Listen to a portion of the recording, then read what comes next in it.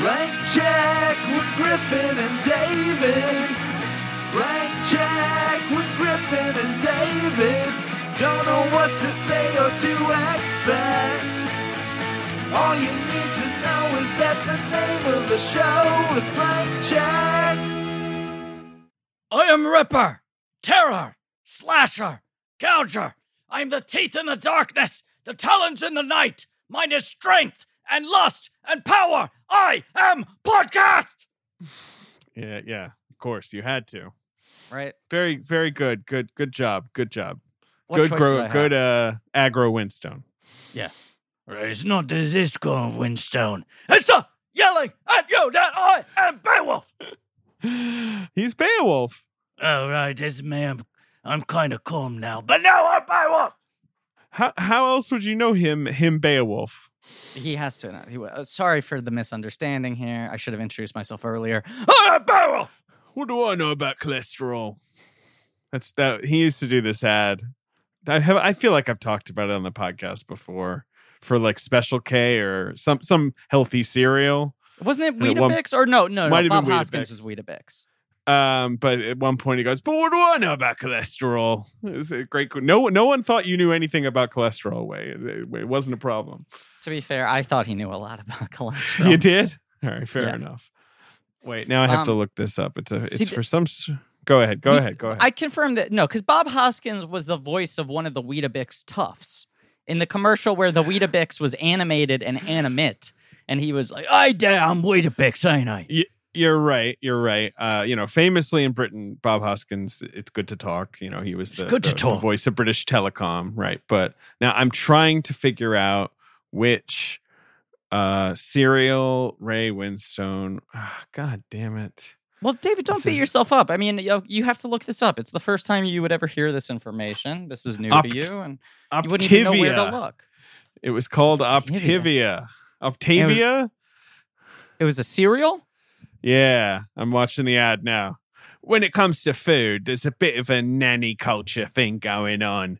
Food is, don't do that, do this. He's just like monologuing at us, like talking about like they're always nannying us. When from? That's a great question. 2006. Around this time. He's feeding you Optavia and teaching you about ancient Norse culture simultaneously. Right. Getting this big Beowulf paycheck. Getting that wolf money. Top billed in $100 million American animated film. Can I throw out a couple other quotes from this Beowulf IMDb quote page?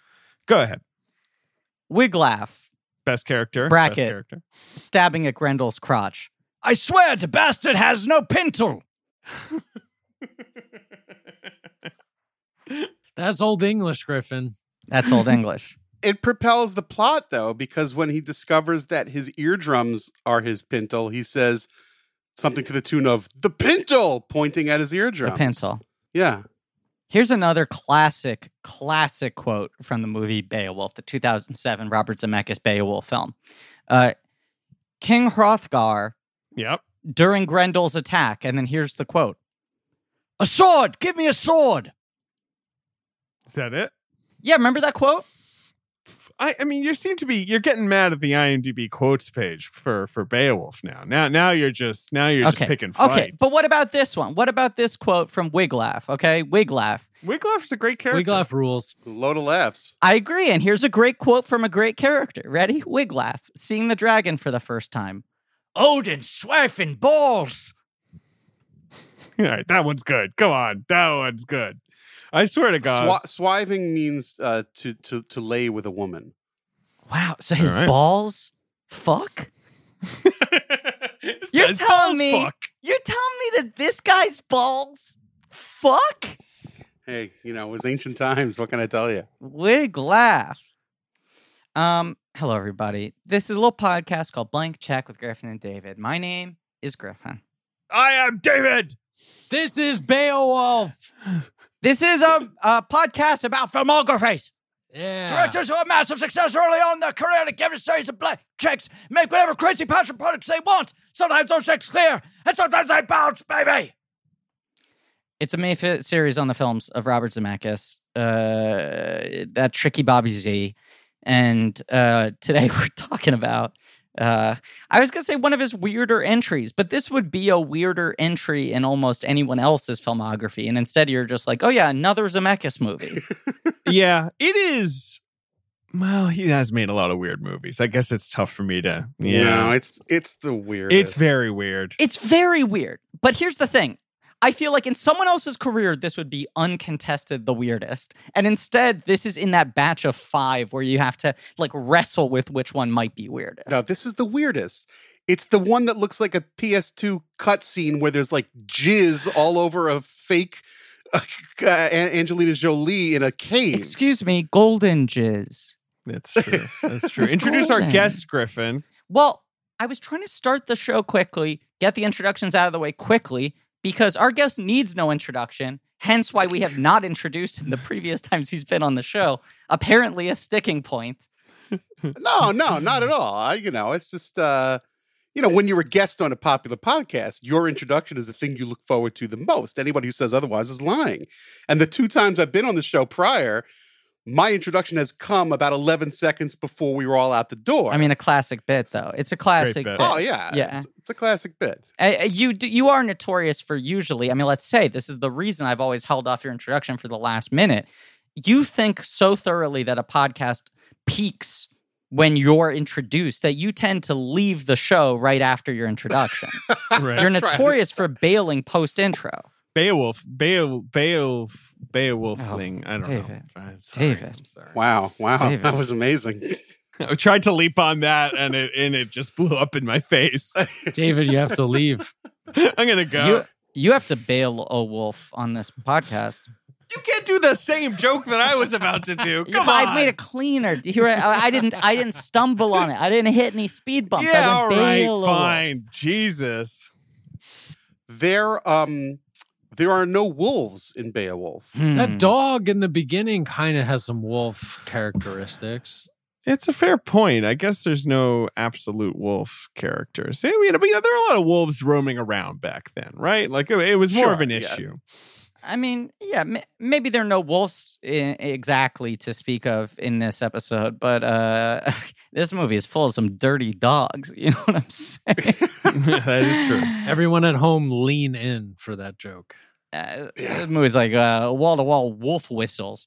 This is his horniest movie. I mean, that's kind of what's most fascinating about it, is he's this filmmaker where you feel like he's just keeping his horniness at bay. Like he's trying not to go full horny on main, but it's always like, it's right there. He always got one scene where it peeps out and you're just like, too horny, Bobby. And this movie, he's like, ah!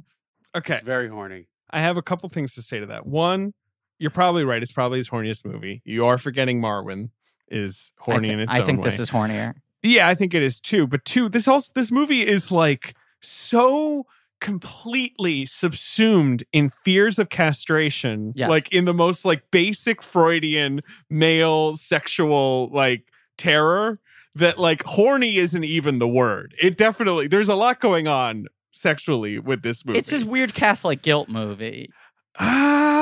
Yeah, maybe. I don't know. In certain ways, look, there's a lot to dig into here, but our guest today, you know him from the Blue Steel episode. Sure. Kids went crazy for that. You know him from our Melvin and Howard episode. Ladies and gentlemen, the great Jordan Hoffman is here Oh, wait, hold on. to talk Beowulf. Oh my God, applause. Oh my God. It's a big day. It's a big day. Hello, everyone. Nice to see you all. What a pleasure. It's a pleasure, Griffin. And Dave Sims. Dave, you and I normally see one another on the reg in a once a week, maybe more. non-pandemic era. And Right. we have not seen each other in a long time. So it's really nice to see you through the I know this is an audio show for the No, people but we listening. can see each other, on the screen. Yeah. So it's nice. You look beautiful. Oh, Oh, come on. that's Yeah. ridiculous. And Ben, you but look no. nice too. Oh, Everybody yeah. looks nice. I miss, just trekking up to the AMC Lincoln Square, like at 7:00 on a Monday to see, whatever, Underwater. This year's right? Beowulf. Yeah, exactly. And thinking like, this sucks. You remember when you used to like complain about screenings? Right, yeah. We'd record an episode and you'd be like, ugh, Now I have to go uptown, right, to see Sonic the Hedgehog. Right. And now it's just like I would crawl across broken glass to see Sonic the Hedgehog in a theater. Yeah, at a fucking 9 p.m. matinee. Do you remember that the glory days when we got to see Sonic at 9 p.m. on a Saturday? You mean 9 a.m.? 9 a.m., sorry. Right, that was a morning screening. Did you see Sonic, Jordan? Were you there? Were you one of the few, the chosen few? I think I did miss that one. I did miss that one. It had Sonic in it. But I've done my share of those Saturday 9 a.m.s. You know, I've seen Hop with what's his name? Russell Brand. There you go. Yeah. Right, he was Hop. He was second runner-up for Beowulf. He was almost Beowulf. He would have been great. Could you imagine? Swaggering in. Imagine it. Oh, I'm Beowulf. Grendel, mind going around the corner shop and pick me up some kippers. Right? That's what they do in England, right? They go to... Absolutely. That would have come up. He would have prank phone called Grendel on his radio show and made jokes about having sex with Grendel's mother. Oi, Grendel, I had a bang with your mum. Isn't that how they do it? Oh, yeah. Here's the thing I've been thinking do about it. recently. I don't think I said this on this podcast. I think I said this maybe somewhere off mic to you, David. Okay. Sonic the Hedgehog is currently the last film to make $100 million at the domestic box office, right? I believe that's accurate. I can't imagine what else. It comes out in February. It has a big opening. It's the last film that opened strong enough and had enough time afterwards to make easily over $100 million. Yes. It had legs. It had legs. Blue furry legs. And they went like this. Fast. They just went like a wheel. How long do we think it is before another film crosses $100 million? It's a great question. Right? Like, how long is Sonic the Hedgehog going to hold on to that title as the last blockbuster? I hope a long time. Years. Monster Hunter? But Monster Hunter, right, that's supposed to come out when? January, February? Christmas? Is it still on Christmas? Time. I feel like it's one of the only movies that hasn't moved. Well, you know, I mean, I don't want to be too optimistic, but they are announcing today, I mean, not to put a timestamp. There was encouraging news today about the encouraging news the from two places about vaccine. And then there's a second news item that they have a therapy drug. And did you see the name of this therapy drug? It's like Bob, Black Betty, Bam, and Am. I don't know. It's something like that. It's a ridiculous name. I mean, could you imagine the world being saved by a medicine called... Are you going to look it up? Bamlanivimab. Yes, Bamlanivimab. Bamlanivimab. What the hell? How do they come up with these I think they were in like a cave with Angelina Jolie and hunting the sword and various North totems, and a genie said Bamlanivimab. I'm going to just call it Bam Margera for short. Viva la Bam. Yeah, Bam. Viva la Bam. Hook me up with some Bam. But the Bam might do the trick, and I'll take a little Bam. You know, why not? At the time we're recording, there was a Deadline story today about how, like, Wonder Woman is the one big movie still on the schedule for Christmas. We're recording this in early November, and that it's like the theater chains are making the last big plea to California, LA, New York government officials to get them to open the theaters in time for Christmas, because apparently, like, this is the week where Warner Brothers needs to pull the trigger on the marketing campaign or give up on releasing it this year. There's a lot of rumors that it'll get bumped to the summer. Right. Yeah. But they're like throwing out the last Hail Mary pass. Right. I have mixed feelings. It's a shitty situation. I don't know if you can cuss, but it's a shitty situation. Of course you can. I don't like to cuss. You know me. I'm family man. But you know, speaking of cussing, in this here Robert Zemeckis motion picture, you'll hear Kostas Mandalore's voice in a shitty CG Thane from God knows where, saying to a busty wench, "Come on, my mighty lust limb can transport you to paradise, to ecstasy and back. No other man will ever be able to satisfy you again." That's Old English, Jordan. I mean, that's right. That's poetry. That's you're supposed to walk into the room saying that in a booming voice. Yeah, into a mead hall. Directly from the poem, I'm pretty sure. That's a direct translation. I got a quick follow-up question for you, Jordan. that busty wench, wiping down the tables, who has an extended sequence where they cut back and forth between her and Mandalore, and her pendulous breasts just swing and jiggle in glorious 3D PlayStation 3 level graphics. I think you want to say. I think it's 3 double D, Griffin. Come on. I mean, oh wow. Do you know who plays that wench? No. I wish I did. Leslie Zemeckis. Leslie Zemeckis. Wow. This is a through line. He gets remarried to a woman who I believe at that point in time is predominantly a burlesque performer. Yes, I can look it up officially. It happens right before the motion capture era, but there is a burlesque marionette in Polar Express that I swear is modeled after her. This character is modeled after her, played by her, and then she's also one of the women of Marwyn. He loves making these really horny, sexualized depictions of his wife in these CGI movies. That's a great story. I mean, that means that warms the cockles of my heart. I mean, who says romance is dead? She isn't indeed credited in the Polar Express, in Beowulf, in Marwyn. She's also credited in A Christmas Carol, so we got to watch out for her in that one. I'm looking here at the credits. The Fred's Ghost of wife. Boner's Future. Oh, Fred's wife. Okay. Oh boy, God, that's the one I'm the least looking forward to. Well, I mean, so right before that, you're right. Before this scene, she's wiping down the table. Costas Mandalore says that his loins are burning by looking at her, and then there's a joke. Now, so there's a joke right before the line I just quoted, "My muddy lust limb can transport you to paradise." When they're outside and there's a noise, and he's like, "Well, was that your demon?" And she says, "No, that was a wolf. You don't hear Grendel when he comes." And he goes, "Well, you'll hear me, I promise." Yes. Now, what's amazing is that this movie's PG-13. PG-13. This is a PG-13 and film. it is animated. And they were pushing, and we're going to get into this, I'm sure. They were pushing the 3D in this movie. Hard. This movie was a line in the sand before Avatar. Before Avatar, there was Beowulf. This was the first modern digital 3D movie on 1,000 screens. This was the widest release. Nobody remembers it. That's why this episode of this podcast is significant and important, and we all should be excited. So it's for kids. This movie's for kids. Cliff Notes. If I was in school, I'd watch this as Cliff Notes, baby. I'm not reading this shit. I'm watching this movie. Here's the thing, Ben. If you watched this as Cliff Notes and then went into school and used this movie, your teacher would be like, I don't know. You've where got you're a getting lot wild of this from, reading on that poem.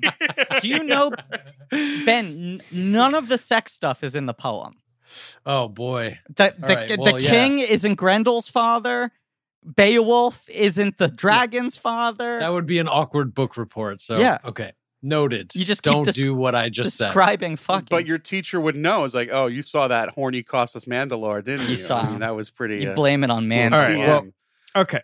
We got to pull this back. Okay. We got to pull this pull it way back. All right. We're here to talk about Beowulf. Obviously, podcast away, Robert Zemeckis. Beowulf. So, the 8th century. No, I'm kidding. What? Further back. We got to go all the way back to the 8th century. What's the first line of Beowulf, this movie? What's the first line of the movie or of the poem? I can tell you what it is. It's a shredding guitar line. It Sure is. It basically sounds like Korn. But after you hear some Korn and they chant Hrothgar enters, puny little CG, awful-looking Anthony Hopkins, and he says, "I want mead." Oh, wow. Yeah, he does. Oh, are you setting up your... Yeah, I'm setting some up. Now, I wish we could be there today in person. That's the sad thing about this being the pandemic, because I happen to have here, and I'm going to uncork it for you. I have, and this is no joke, I know, I have a bottle of mead here. Whoa. That's right. Yeah. That's right. Wow. I have a bottle of mead. I'm going to drink a little mead while we do our show, and I'm going to a little of that stuff goes a long way. I'm going to put it in a original Star Trek 3, the Search for Spock glass. Let's see it. Let's see that. I want to see that glass. Yeah, Taco Bell put these out a long time ago. Well, Hoffman, I feel like I have to match you, my good man. So I am going to. Do you have mead also? No, I have a raspberry flavored White Claw, and I'm going to pour that into a C-3PO tiki mug. Oh, nice. All right. Jesus, now I want to drink. L'chaim. Now, mead is essentially like fermented honey. I think I've had it once or twice. It was like the White Claw weird. of its day. Overly sweet. It's a good trainer for middle schoolers who have stolen some drinks. It's like lean. It's like now the kids have lean. Back then they had mead. Kids love lean. The thing about mead is it's an ancient drink. Yes. But so is wine and beer. People still drink wine and beer. They don't drink mead, and for a very good reason. Right. It's terrible. I think that the wine and beer of the day would baffle our tongues, right? Like I think they've evolved, they've modernized. But even so, mead was the sweeter option. Mead was your Smirnoff Ice, your Mike's Hard, your White Claw. Right, Your sure. Four Loko was your mead. Yeah. So I'm drinking mead. Hrothgar loved his mead, and I'm having some today too. So we're here to talk Beowulf as we drink our mead in our beer hall. Jordan, you demanded to be on this episode. You said you were at the premiere. Am I making that up? I was at the big event screening in New York. In I New don't York, think it was right? the It wasn't premiere, but the Hollywood premiere or whatever, but it was whatever. I feel like you threw out your shot to be on this episode before Zemeckis had even won March Madness. Like it was like in the early rounds, you were like, if Zemeckis wins, I'm doing Beowulf. Yeah, because this movie's fascinating. It's Fascinating. It's a fascinating blend It is. of a lot of stuff. And when we get to some of the performances, when we get to Screwy, what's his name? When we get to the guy, Crispin Glover. When we get to Crispin Glover, I have a little tale to tell. I have an oral poem, an epic poem to tell. I'll light the bonfire and tell you an amazing story. But Excited for that. I do like. I mean, I have extremely mixed feelings about this motion picture. I want to know too. what you guys think. I do too. I do think it's good on the if you made me decide, but it's certainly a mixed feeling thing. I can't hate this movie. It's too much fun. I come down pro, but it's one of those movies where watching it, you're like, this should rule. Right. Like I should unabashedly love this. And there's obviously the technical barrier that the film is so much a product of the filmmaking process at the time, them overreaching beyond their means. But also there's just something that doesn't totally connect. It's not just that. It's an odd beast. The screenplay is lopsided, but the thing is this: there's an inherent paradox in this film, which is the technical barrier is huge. The movie just looks atrocious. I mean, there are moments that are cool. The movement is good. But the dead eyes, the uncanny valley, the waxy it's faces, unbearable. Yes. Yeah, it is. So it is inherently a failure. And you say to yourself, well, if this was shot as a quote unquote real movie and not in this weird computer generated thing, it would be amazing. But you could never do it. It would cost $700 billion and 20 people would have died. You can't make this movie like this. You can't do a shot for shot recreation of this with live action. It just can never be done. No. That's the big quote. Avery and Gaiman write this as a script because Avery had gotten hired to try to adapt Sandman in one of the many misbegotten attempts to make a Sandman movie. Yes. They got close. Avery and Gaiman started talking Beowulf. I think it was Avery who had this reading of all this sort of sexual misconduct within Beowulf. Yeah. The fact that you never really understood the relationships, who Grendel's father was, where the dragon I want to came get from. all into that. I'm going to believe me. There's We'll get into it. Yes. But I guess I'll let you splay that all out. But to jump ahead, it was a script that Zemeckis was producing, signed on to produce, and Avery was going to direct as a $20 million movie. Roger Avery. Roger Avery, who had won an Oscar for Pulp Fiction. This is before Laws of Attraction, post Killing Zoe. He wanted to make a scrappy, sort of Excalibur-style, low-budget medieval film. Scrappy Wolf. Right. So he wrote a scrappy, talky Beowulf with this reading of the text with Gaiman. Neil Gaiman. Sir Neil Gaiman. Zemeckis comes on as a producer. For years, it just doesn't get off the runway. Then, post Polar Express, when he was like, fuck it, more mocap, he goes back to them and says, I could get your script greenlit tomorrow, but you have to let me direct it because I think the way to do it is with mocap. And the big thing he says to them is, I want you to rewrite it and make it as big as you possibly can. Because they had written it budget consciously. Right. And he was like, forget it. But the line he says that I remember repeating so much through the press at the time, as they were trying to sell this movie as like, it's this fucking hardcore adult action epic. The reason it's animated isn't because it's for kids. It's because you could never do this shit in live action. And his big quote that he always repeated was, I went to Gaiman and Avery and said, there is nothing you could possibly write which would cost me more than $1 million per minute. And for a 90-minute movie, that's nothing to sneeze at, or maybe it's 2 hours. But yeah, all right, that works. Hair under. But it very much is directed with that energy of just like, I'm going to do every fucking thing I've never been able to do as a filmmaker before. I mean, he rides a dragon with like bodies flying everywhere. He dislodges his own arm. And then he's got like basically full frontal Angelina Jolie in a PG-13 movie. What a time. Incredible chain work. A lot of chain work. Off the chain. So good. And he did it on Polar Express, but all the camera stuff and the zooming through things and the, flipping around the room like crazy and all that, like, that's great. Let's also say this. For as much as this movie does not look good, having just watched Polar Express and watching this and knowing those movies are 3 years apart, this is like a seismic advance. That's the thing. And I wonder if Christmas Carol will feel like that too. Like, is it all big leaps? Because yes, this looks way better than Polar Express, even though they still have the creepy flat faces. Like, you just can't get past the creepy flat faces. There are other things where you're like, oh, it looks okay. There are some shots that really work. Yes. I mean, it's on a shot by shot. There's some shots you're like, fucking A, Beowulf, this movie rocks. And then they just do a cut to a close up of Malkovich, and you're like, I'm in hell. Yeah. I'm in a dimension of hell. Malkovich, man. It's also this thing. I think they hadn't the technology was not advanced enough to pick up certain types of actors. There were only certain kinds of performances that even translated onto these models. And someone like Malkovich, who's such an energy actor, like, he's a very subtle application of energy aside from when he screams. There's not enough being captured there to get anything other than fucking wax figure. Right. That's a good point, because, Winston plays Beowulf one note. He's screaming like a lunatic, he's a monster. But, Malkovich is giving a genuine performance, and so's Anthony Hopkins a little bit.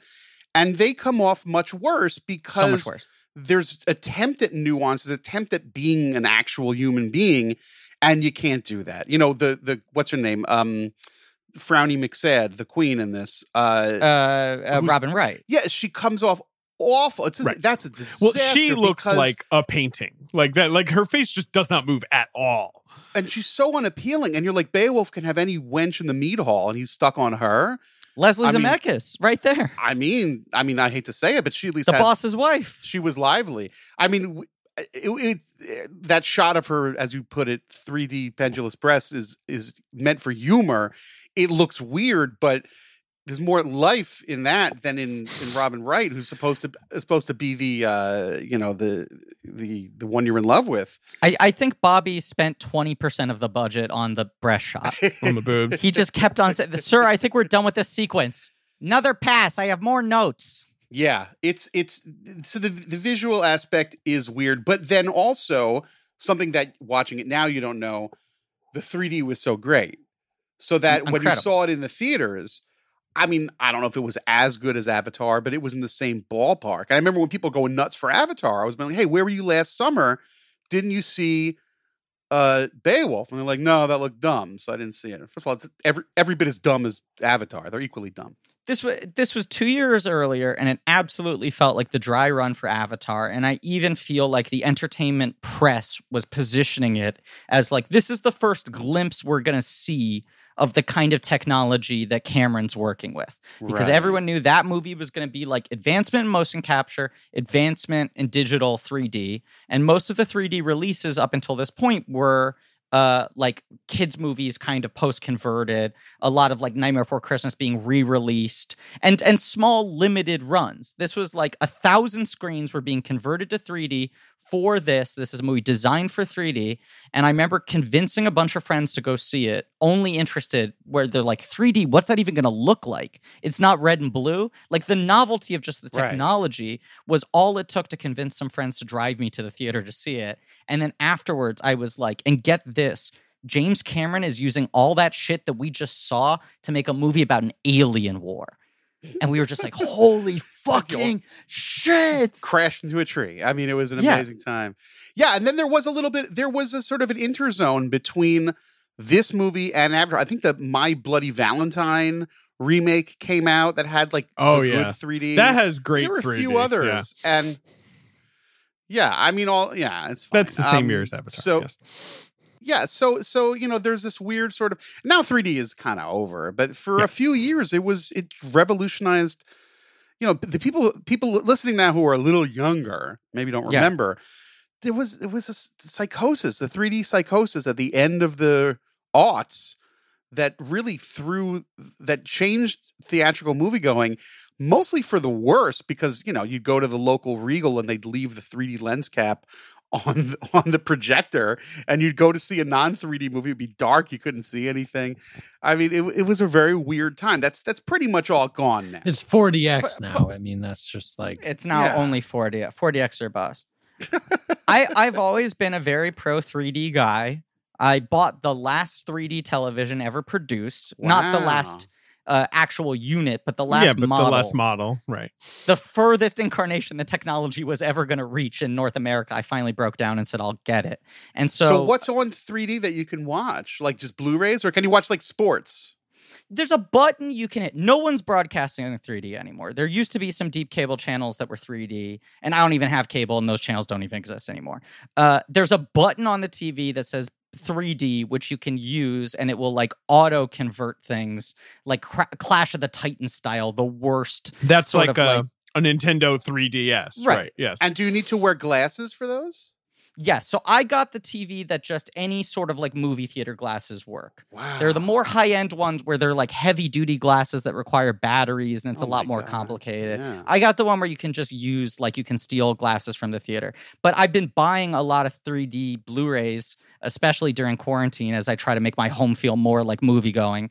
And I bought all the Zemeckis movies on 3D so I could watch them this way. Beowulf is the one that was never released on 3D, and it's the one that I argue was the best. Weird. Like it really was a great use of 3D in the theater. I saw this in IMAX. I remember 3D. being fun. Yeah, it ruled, and you can't see it that way anymore. I blame the death of 3D wholly on the King of Quibi himself, not David Sims, Jeffrey Katzenberg, who once the first wave of movies were successful was like the biggest champion of this is how we fight piracy. Everyone should release their movies in 3D. Every single film should be in 3D. Either you should shoot it or post-convert it, regardless of genre. Right. And also, at that point in time, the 3D surcharge was like $1 on top of normal tickets. And Katzenberg was like, we could be making so much more. Make it $4 or $5 surcharge. And that's when things started bombing, and you had shitty conversions, and everyone got burned on it. And people started like avoiding it at all costs. Actively. Right. Because like Beowulf, end of 2007. You look at the other 3D movies in 2007, it's Disney's Meet the Robinsons, which got a very limited release.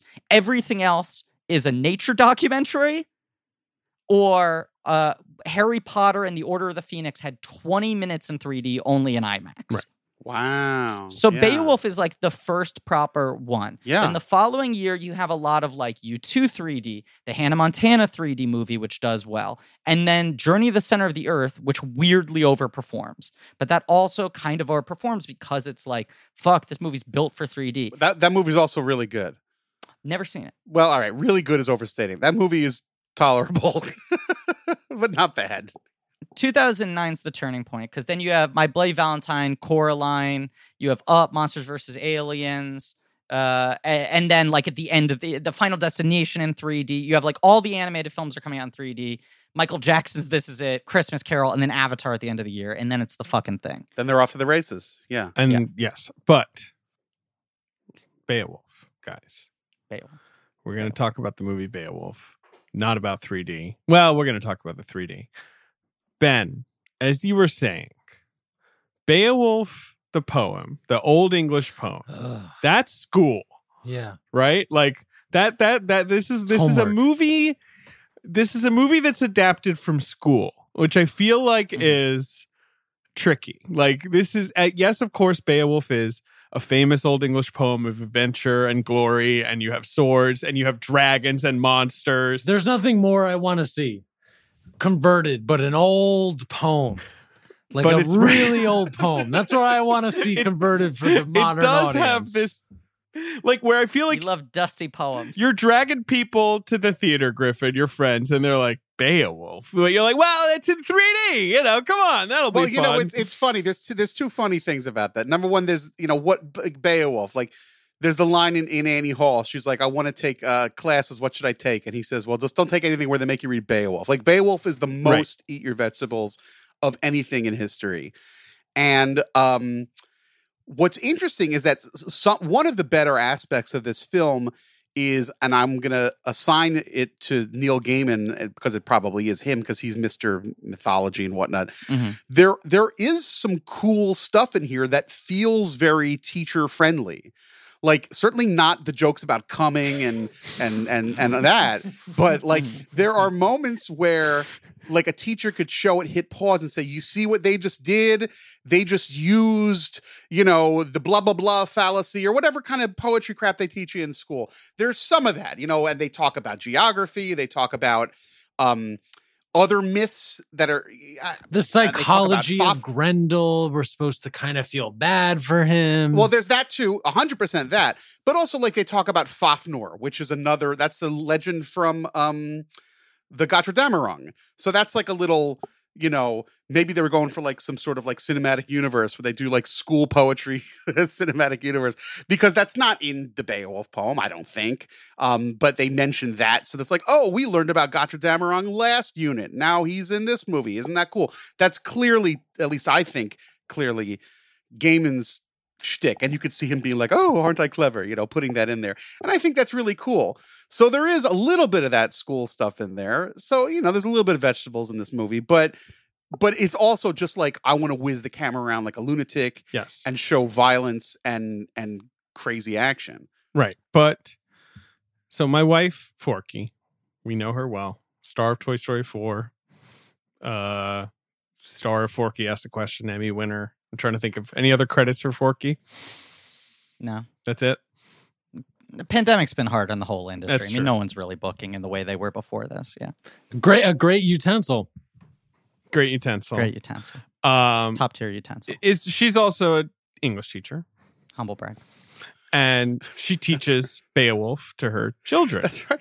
You know what's funny? I've had a conversation with Forky about Gilgamesh, which is the Pepsi to Beowulf's Coke. It is. Gilgamesh is the other one where it's like the kids are like, this is boring. And it's like, you don't understand. This is the first fucking story that we ever found written down, you nimwit. Just enjoy it, nimwit. Also, it's an action story. It's a genre piece. Right. But that's the thing about Beowulf. It's kind of like showing someone Casablanca now and they're like, I don't get it. This is cheesy. Like, and you're like, no. It's doing it first. Like with Beowulf, you're like, yeah, sure. He's a guy. He fights a monster. Like, there's not a lot here. And it's like, no. No one had ever done this before. Literally. Like, this is the first one. So I just think it is a bigger task than one might imagine, right? To adapt essentially the first story about a guy with a sword fighting a monster. Like it's hard to flesh it out. Also weird for like one of the oldest existing English texts that there is no definitive Beowulf adaptation. Like, it's weird that in 2007 Zemeckis making a Beowulf movie wasn't treated as Beowulf again. Yeah, right. You know, it was just treated as like, fine, do that. Okay. Well, and I think it speaks to David's point is that when you read, not that I have since 7th grade, but when you read Beowulf or read the Wikipedia summary as I did today, they're kind of like, there really isn't a story. It's like, there's a guy Beowulf. He kills one monster, kills another one, fights a third one. He drinks mead. Everyone's drinking mead, though. That's a big detail. So, I mean, the thing is, it doesn't really lend itself to adaptations, which is why it took Roger Avery this brilliant aha moment of kind of faking it a little bit, and then Gaiman sprinkles his Minotaur pixie dust on top, and and then we get Angelina Jolie in the cave. It also maybe has a bit of a like John Carter, Princess of Mars problem, where it's like it's such a foundational text that like the most popular works in the American canon all sort of use Beowulf as a stepping stone. So then when you go back to Beowulf, you're just like, there's less meat on the bone here because everyone's taken the ball and run with it. Right. So I'm watching it with Forky, and she's Has she ever seen it before? No, and she's like, well, that's not in the poem. Like she's noticing the things. She's read it. She teaches it. She teaches it. You fucking kid. She's read it like 1 million times. She asked the question. God. Yes, she asked the question, and then I'm like, right, but like, and I have read. I studied Beowulf in college, like all good English literature students from the UK, and like, what? Swear to God, but that's the thing. It's like the poem doesn't even really clarify if he kills Grendel's mother. Like it's pretty bare, but there's a lot of room to play around with. Like it doesn't get into anything except that Beowulf is a hero and he kills the monsters. And then he gets old and he kills more monsters. Like that's really, and then the monks got their hands on it and they added some stuff about Jesus. That's what Beowulf is. Right. That was Avery's aha moment by all accounts was, they never actually make it clear if he kills Grindelwald's mother, Grindelwald, Jesus Christ. I've been making Grindelwald jokes all day. Wait, crimes? Crimes? The media won't report on this. It's insane. His crimes are numerous. Oh, Grindelwald. Yes, they're right. Finish your point. Never make it clear in the original poem whether or not Grendel's mother is actually defeated. And Avery said, there's kind of an interesting unreliable narrator thing going on here. There's sort of an implication that he succeeded, but it's never actually made clear. What reasons would Beowulf have to cover this up? And then he sort of unpacks this line of sexual misdeeds for which society is punished forever. These life-ruining trysts. It's not exactly a feminist film. No. Beowulf is so boring as a written hero that Roger Avery is like, and Gaiman are like, you can't, this guy has to be like hiding shit. Otherwise, like he's just really, really boring. Like we just have to assume that there's more going on here because there can't be a movie if there isn't. Well, and also so pride is the curse. That was the tagline. The Hopkins character, the king in the poem, is never under threat from Grendel. Grendel never even tries to attack him, and they were like, "There's something weird going on there too." And there was this thought because the text was then sort of finally committed to paper by these monks, that like perhaps this story was in an oral tradition and then got sanitized. Got futzed with a little bit. Right. These men of the cloth took some shit out of it. Yeah. So this is like... edited for television. Yeah. Right. This isn't your Bible's Beowulf, you know? Yeah. I keep on wanting to say Grindelwald. Grindelwald, he could show up in here. You know, you never know. Is Roger Avery in jail by the time this comes out? When did he go to jail? I think right No, after. 2008. Yeah, right after. Right after. Yeah, he went into The Rock going like, hey, man, I made Beowulf. Nothing can touch me. Yeah. He's out now. He made a movie. Lucky Day? If you say so. That's what it's called. That's what it's called. I'm just saying. You know, what's funny is the animation style with the actors. You know, we talked about Mr. Zemeckis' wife and obviously Angie and Hopkins. Ray Winstone does not look like that. Like everybody kind of looks. It's interesting. Everybody kind of. Right. Everyone looks like themselves. Yeah. Brendan Gleeson looks like himself. Malkovich looks like himself. Ray Winstone is a man who likes his Weetabix or whatever it was from earlier. He's a hefty gentleman. But they make this look like he's, totally cut. And what's funny is that the other big thing that was happening in 2007, and it's a very important movie in comparison to Beowulf, and it's a lesser film, is a masterpiece by a film director named Zack Snyder. It's a movie called 300. And 300 is a complicated film that opens a door to a big discussion. I don't know how much of that we want to get into, but I think we got it. It's not a masterpiece, but I know I know this is your opinion. I really think that 300 is an important film. It turns the page on a lot of things. That's different. Yeah, see, I don't like it, and I would not even begin to argue anything other than it being one of the most important films of that decade. Okay, fair enough. It's very, very important because it has all the things, the visual things that it has.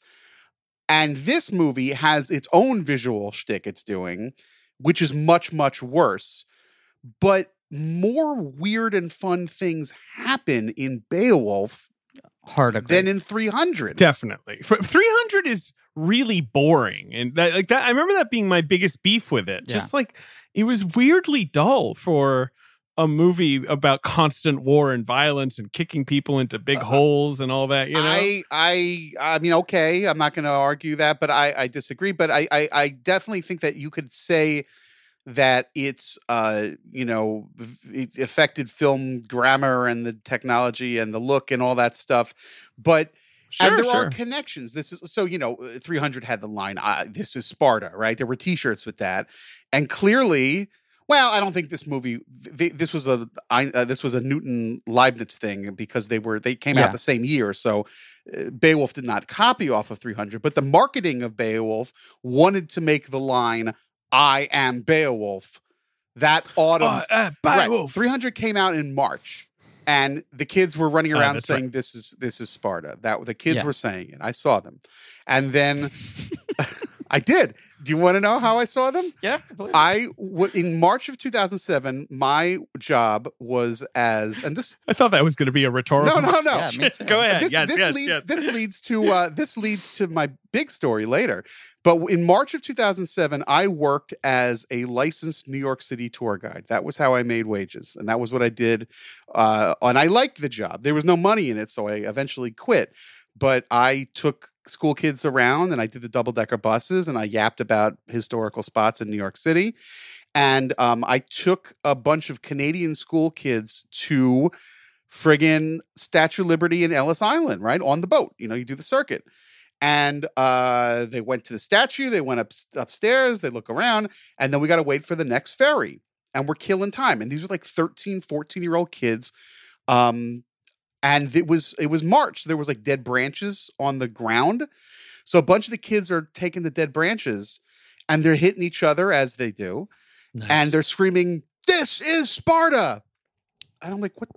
Okay, a little Tommy, well, they were Canadian. So little Jacques, little Francois. Why are you shouting about Sparta? What are you talking about? And they're like, "You haven't seen 300 yet?" And I'm like, "No, I haven't seen it. What is it?" And they go, it's the best movie I've ever seen. And the whole school agreed. The kids were loving it.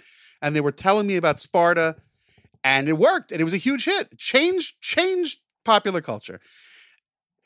So clearly they wanted to tap into that with Beowulf because it's similar shtick, swords and magic and all that crap.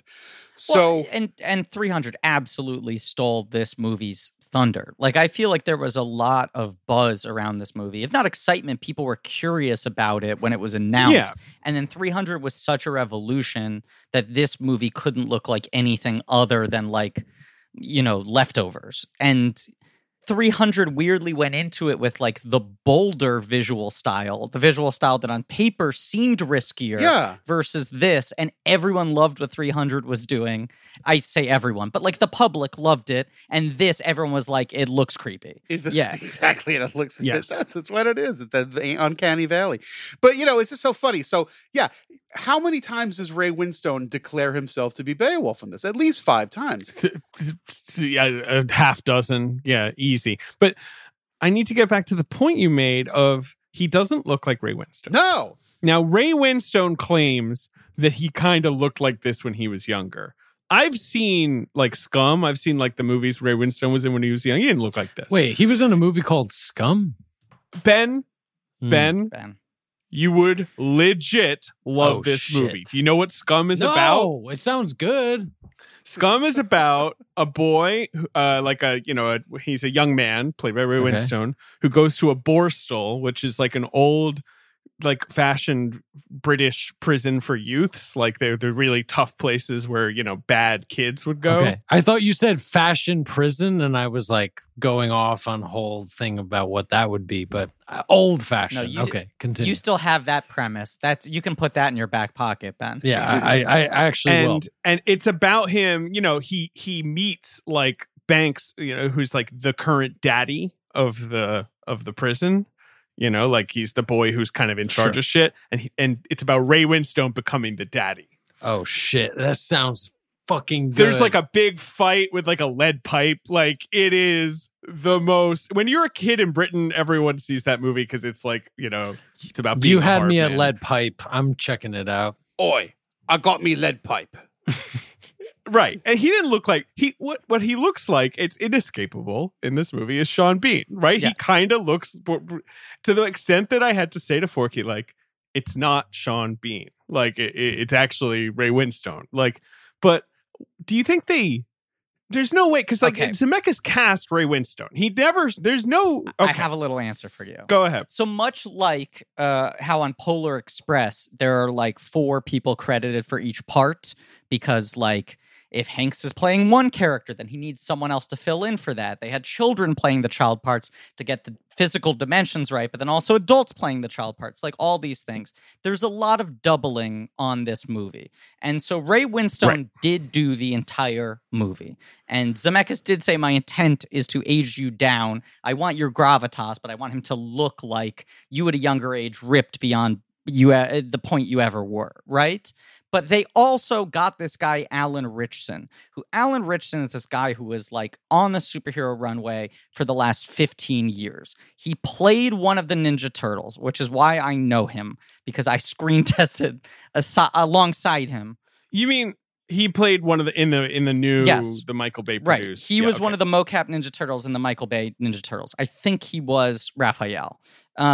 He also was like Aquaman on Smallville, and then now he's on Titans, the DC Universe show. Sure. He's one of these guys who just looks like a fucking corn-fed all-American football player, and he keeps on getting into these like almost superhero roles. And he hired Ritchson to be like physical model and to also be like a motion capture reference for someone's body moving with the right dimensions. I'm seeing him, and he kind of looks like a very cheap version of he looks like Beowulf. It's a mashup. Right. So I think he took some elements of young Winstone, mapped them on to young Ritchson, used more of Ritchson in the action scenes, more of Winstone in the acting scenes. The oratory.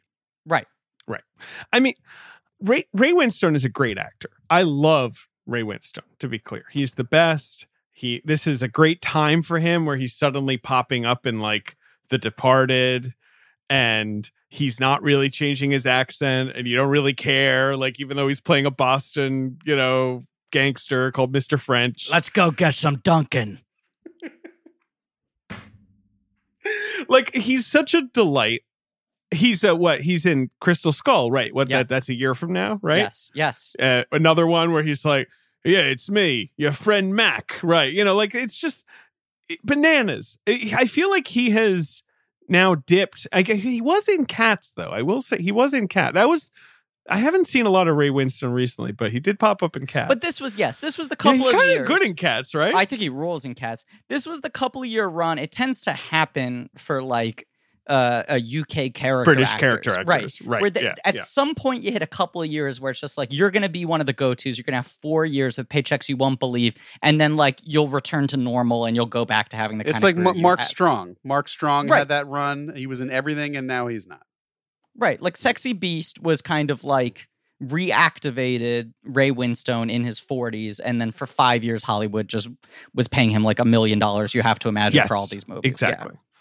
So good for him. I'm glad he did it. Sean Bean kind of should play Beowulf. Yes. Sean Bean has a northern accent. He's a Yorkshire accent. And like Beowulf is he's not Ray Winstone has a Cockney accent. He sounds like he's from London. Like he is from London. Like, and Beowulf in this movie sounds like a working class Londoner. And he's supposed to be from the land of the Geats. He's supposed to be this like freaking, Viking warrior dude. And it's weird. Don't you think that's part of the interpretation, and especially Zemeckis trying to move it away from feeling like homework, is like, we're going to give Beowulf this like football hooligan energy. Like he's like a fucking rowdy bar dude. He's a pub brawler. He had recently played King Henry VIII in like a British TV series.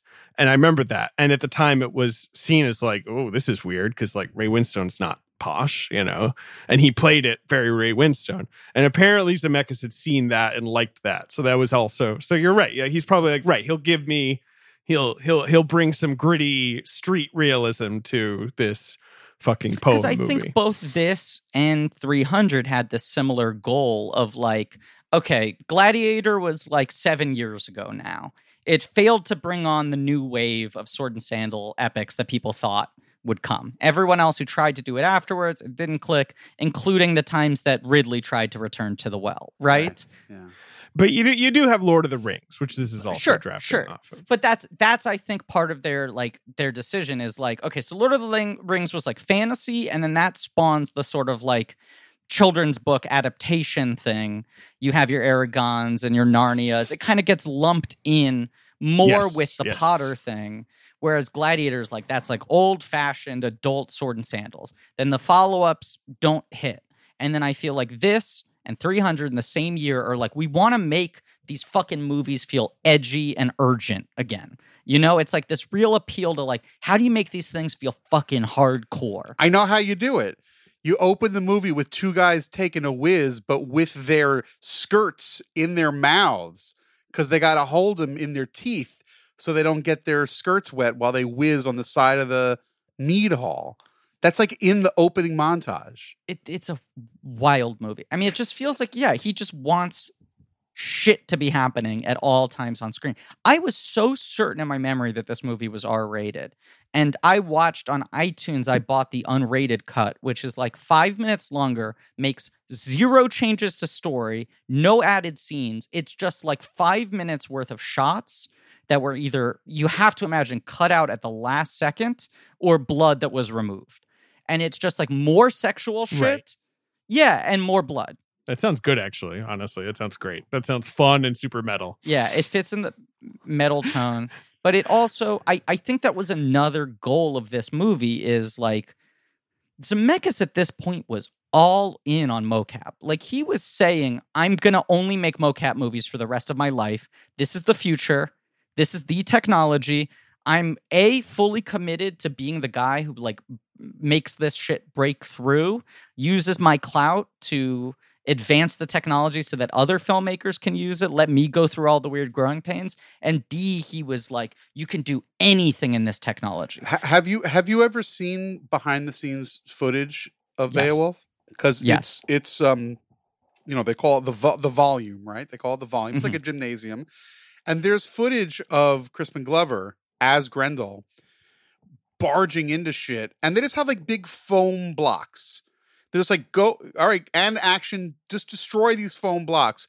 And Crispin Glover, who is incredibly committed to this performance in a remarkable way, and I say this with no sarcasm, he's really, really good doing whatever the hell it is that he's doing in this. I agree with that. And the behind the scene footage of him on having an emotional rampage with these foam blocks is heartbreaking.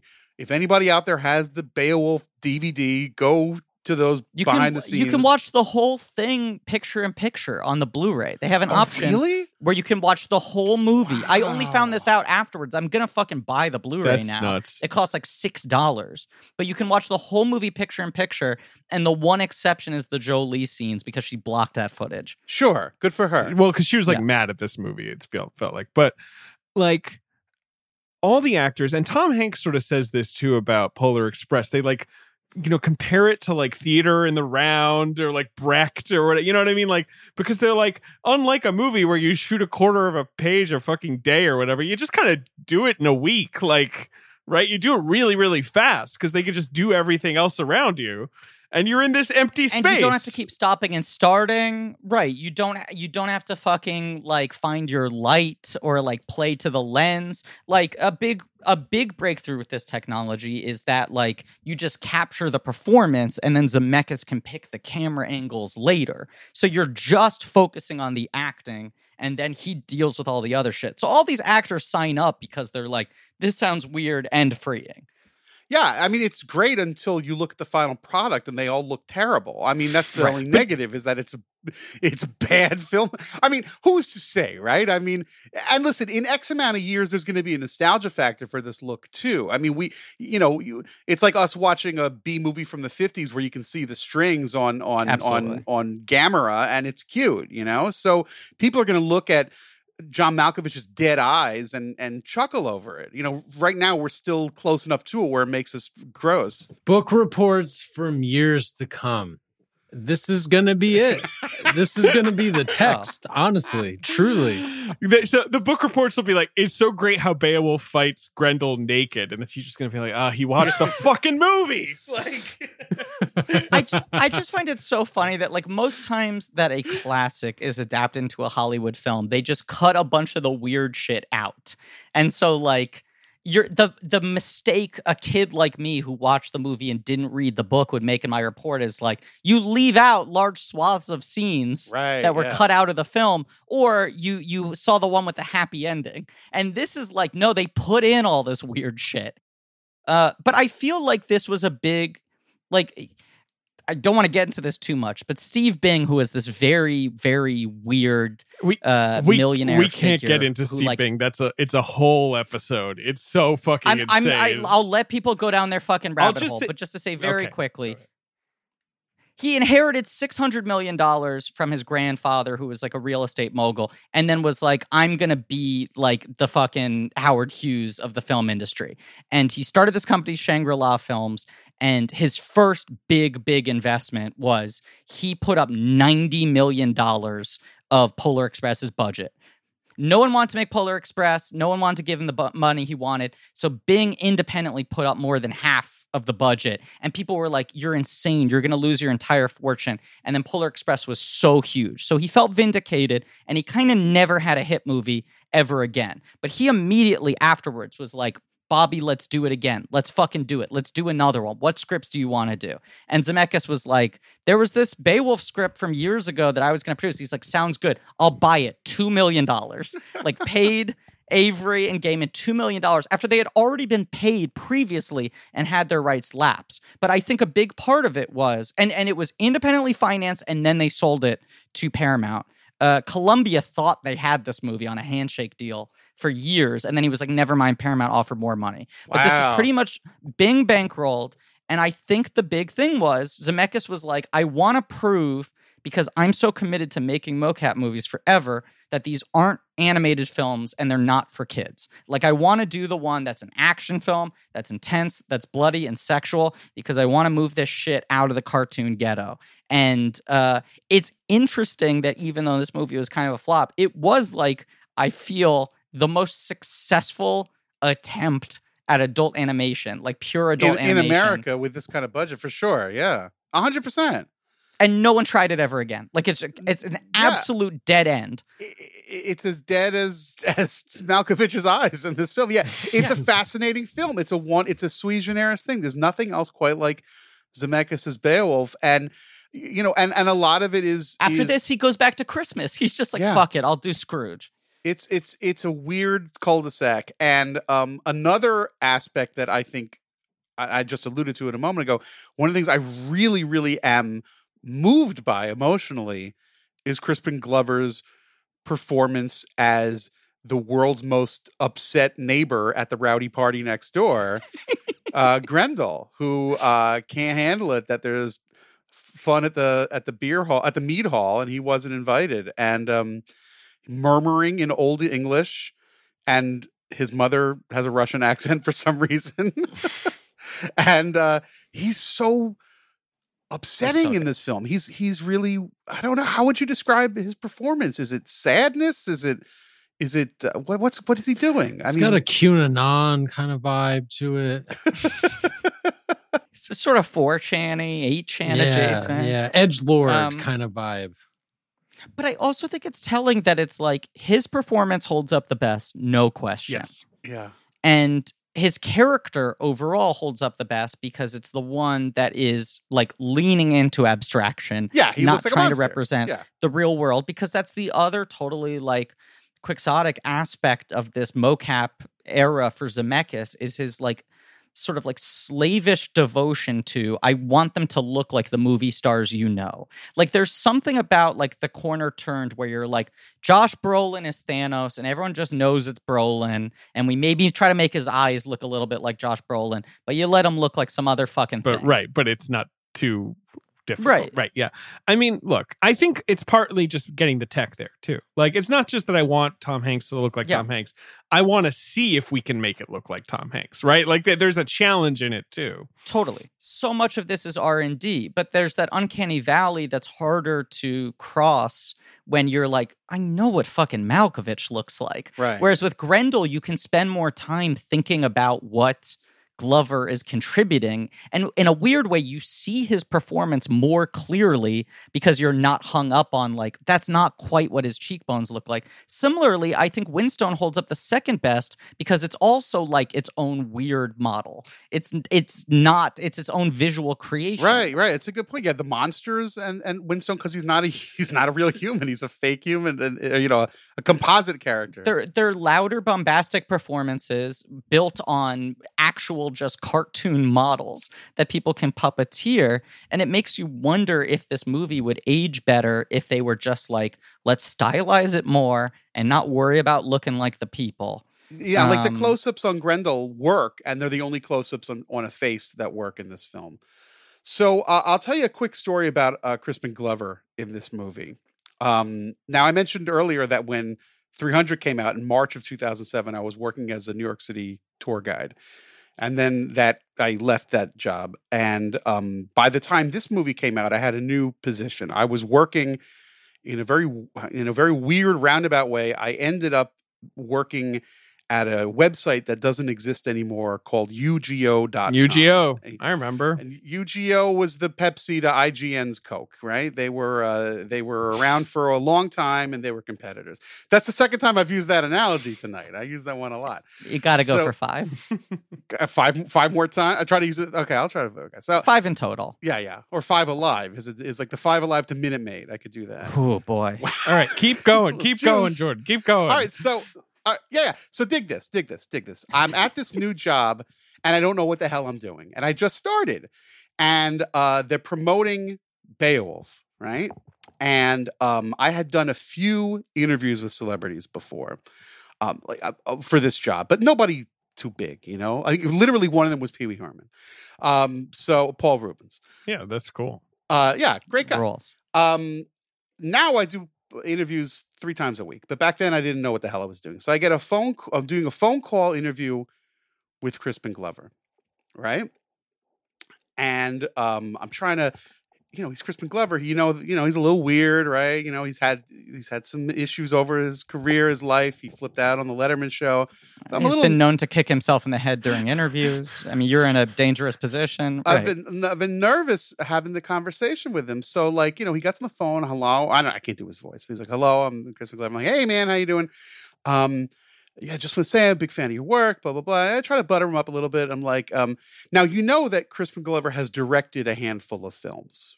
I don't know if I've seen at least one of them. Okay, so one of them, and I forget the name right now. Is This It? Is that the one? That's the biggie. Is This It? And then there's another one. That's the one I've seen. There's one called It's Fine, Everyone is Fine, or something like that. Right. I maybe have seen both. So I said to him once, "Oh, I'm a fan of your work, and I've seen your films." And he's like, "Oh yeah, where did you see it?" I'm like, "Oh, I live here in New York." And he goes, "Yeah, which theater did you see it at?"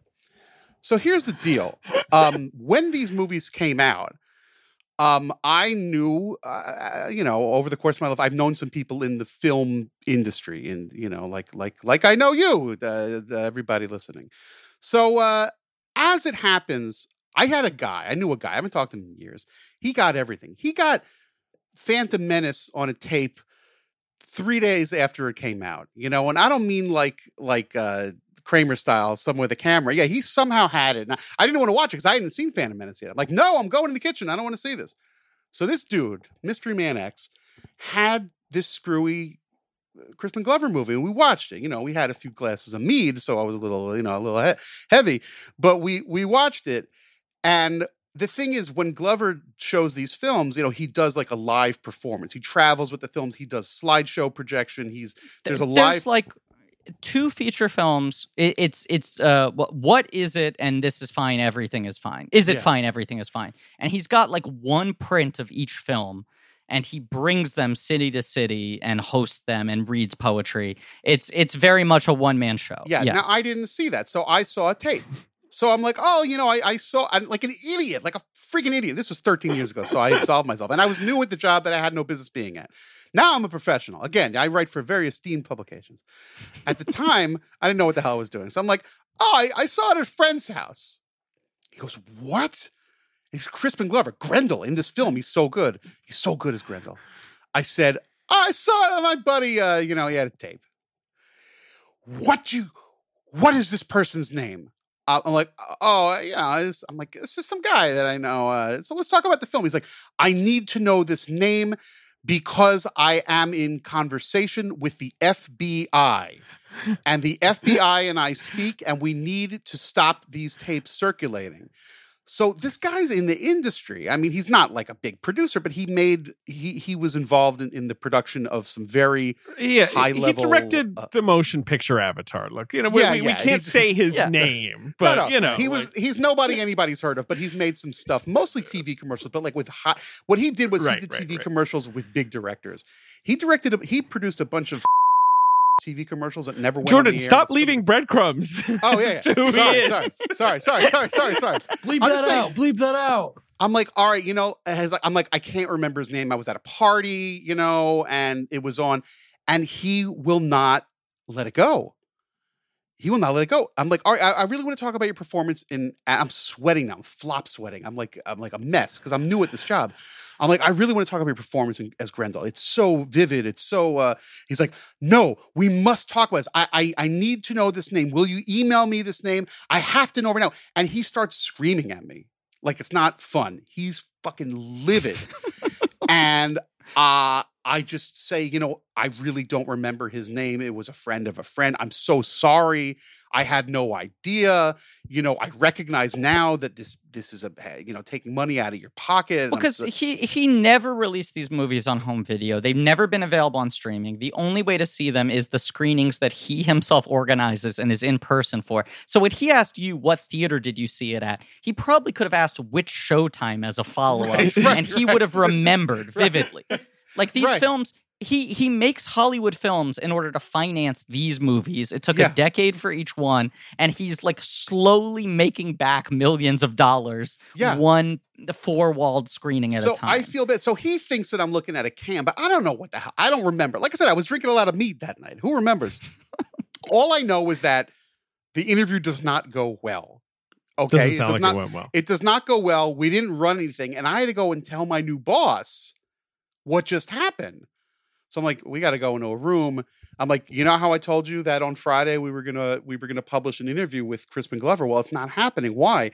Because he just screamed at me about this thing. It became an FBI investigation. Luckily, my boss thought it was hilarious. Right. And we considered running the freak out. And then we're like, you know what? That's a little much. Let's not run the freak out. Let's just pretend it never happened. Right. So that's my one encounter with Crispin Glover, who is certainly very dedicated to his craft. He Grendeled. He went full Grendel. Grendel. Yeah. I was Hrothgar. I was a quivering Hrothgar, and I needed a Beowulf to come in and save me. I had several different people feed me similar scoops in anticipation of this episode. Once our Back to the Future episodes had come out, and we obviously spent arguably too much time talking about the Glover Zemeckis Gale divide, because it was kind of a big story that Glover was going to be in this movie, right? Especially Especially after he had been involved in this big lawsuit with Zemeckis and Gale. And the thing I heard mirrored by many people is that the root of the sort of Glover fallout from Back to the Future is just that Robert Zemeckis is obviously a perfectionist and a very controlling, detail-obsessed filmmaker, and Crispin Glover is on his own wavelength and never wants to do the same thing twice. So with these very complicated Zemeckis shot setups, he could never get continuity right, and it drove him crazy, and he didn't want to deal with him, so he would send Gale to be the bad cop, which means that Glover always resented Gale more than Zemeckis. So it was when they got to this movie and Zemeckis went like, well, we're still kind of on good terms, all considering. And also, if it's in motion capture, none of my problems with Glover apply anymore. Right. I can use whatever I want. Right. I just need him acting. Put up a bunch of foam things. There don't even need to be other actors on set. Like this guy, you could just wind him up and he'll start crying and knocking down walls. And we'll just have the raw data and I can make my shot choices later. And the performance is kind of a revelation in that way. Like you're just like, man, this is just raw feed Glover. And like, the last time you feel like you really got a showcase like this, so just go for it. Yeah. I would imagine, what do you, when Zemeckis had the idea to bring Glover back, there had to have been someone in his circle being like, are you nuts? Like how, after all the trouble this guy's brought you and just the state of him in general, like somebody would have had to said, do you really want to do that? So. Because but like I went to that screening of his 2 movies with poetry in between, and he talked about that like he thinks the film industry is morally bankrupt, but he has to make studio films in order to slowly amount the budget for his next movie. Like that's his whole process. Sure. So I think you offer him enough money, he'll do almost anything because he's like, this is money laundering for me to make my real art. And secondly, I think Zemeckis was able to say to them like, no other actors on set, we can get all of his shit done in a day. Like it's so low risk to us. Right. But also like somebody would have said like, could other people have done this role? I mean, sure, but he's really good, right? I mean, he's really good. He's the right choice, right? Like inarguably. It's cool. It just kind of warms my heart that Zemeckis, the CGI techno nerd, finds a way to kind of offer an olive branch to Crispin Glover through this ridiculous technology. You know what I mean? He's like, I found a way for us to work together where we're not going to get on each other's nerves, and you'll make a good performance. And yeah, exactly. And also, like, I recognize your skill. Like, we had our fucking problems, but no one can deny he's great in Back to the Future, and he is like the best choice for this. And he's very compelling. He's very compelling, and all that vulnerability. I mean, I don't think any other actor would have brought this level of empathy to the character. No, it would have been just another CGI monster. Like, it would have been nothing. Yes, I would say, I enjoyed the movie Beowulf. I enjoy all of its nonsense. But I would say the first chunk, the Grendel chunk, is the best chunk. Yes. Would you agree? Like, hardcore. It does have the most mead chugging and horny Hrothgar. I get you kind of have to get past that. But just like, Grendel is just frightening and unpredictable in a way that the dragon isn't later, right? Like the Jolie scene is much hyped, but it's very short. Like it's actually not. This is the problem. This is a big problem with the movie, is that it is lopsided. The coolest stuff happens in the first 20 minutes, and then the big ending is cool, but the big ending is not as good as the beginning. And also, there's this really fascinating sort of like study and contrast where the movie is so maximalist from the beginning, right? It starts with Alan Silvestri just fucking shredding, right? He's shredding. And all these logos like fucking slamming you in the face and fire. And then you go to the mead hall and it's just like cacophony of noise, of dancing, of violence, of leering. Like a lot of the shit. They wake up Grendel. They hurt his little ears. Right. But they give you like 8 straight minutes of just debauchery, of just fucking like, Animal House shit. It's like Emir Costa Rica's 3D computer generated film. It's like underground, but in Thanes and Danes. It's great. I think the majority of the added footage for the unrated cut is just in this opening. Like they add in like a lot more groping and shit. But it's just so loud. It's so noisy. He's doing all these wild camera moves. You also can tell he's getting off on like oh, I don't have to actually light this thing. I can make it be lit by candlelight without having to do like these insane Barry Lyndon sort of like jumping jacks and backflips to figure out how to make this work with new lenses. You can just make something look really dank and murky. And it's fine. It's animation. You're in control of it. And he's got the camera up in the rafters. He also doesn't really bother to like give you much geography of the mead hall. It's just a big rectangle, and in the back there's bedrooms, but like you don't really know where. Well, this is the other really fascinating thing about the opening of the movie is for how much it's like bombarding you with shit. It's also kind of a chamber piece. Like the first half of the movie mostly takes place in the mead hall. Yeah. You very rarely leave the mead hall. And there's something kind of nice of like, oh, in a way this could be a play. The action is so largely centered. Yeah. They're almost so just much two of the poem. Sets. Right. Yes. Yeah. And the poem is really like that too. It's a lot of like, let's explain how this works. Everyone comes to the mead hall. We all drink. We all sing songs. This is who this is. This is, it's a lot of that. It's just a lot of like, when the world is so dark and cold and there's fucking nothing out there, right? Yeah. Like, what are you going to live on some snowy mountain? Starving to death? No, everyone should just be together in one big room eating meat. Like, here's the question I had. What job do you want in this time? This is Forky and I were discussing this because you don't want to be fucking fighting because then you're gonna die. You don't want to row a boat. That's hard, right? Like, what's a job where you can kind of keep to yourself, stick to the mead hall? Oh, I know the answer. Okay.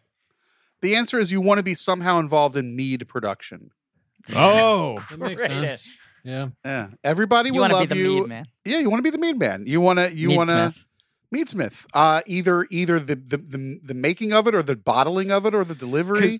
This was it's like you need to have a skill that is not easily like blacksmiths, but blacksmith that's a lot of work. I would make metal music. Like I would be in a metal band. That's what I would do. You'd be like a chain singer, right? Yeah. Had court jesters gone out of fashion at this point in time? Would there be an angle for me to work there? There is, but here's my only concern about being an entertainer, right? Being a singer or a fool or whatever.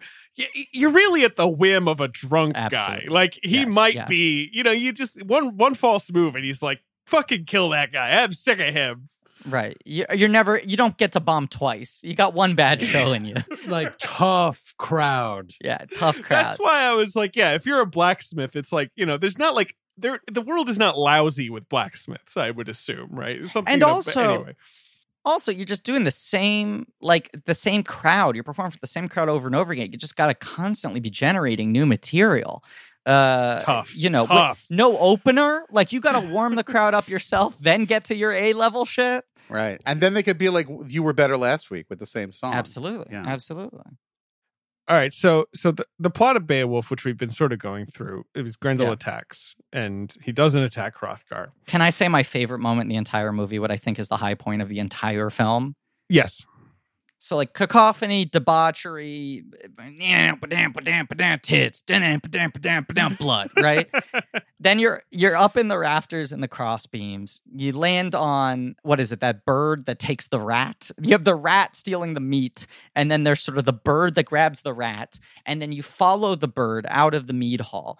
And the further you get as you like fly, you're like tracking backwards in the sky. It's with the contact bird. Shot. It's the same shot as contact shot. Yeah. It's the contact shot, which like most Zemeckis movies start with the really long tracking shot where he sets up like the environment and gives you the story details.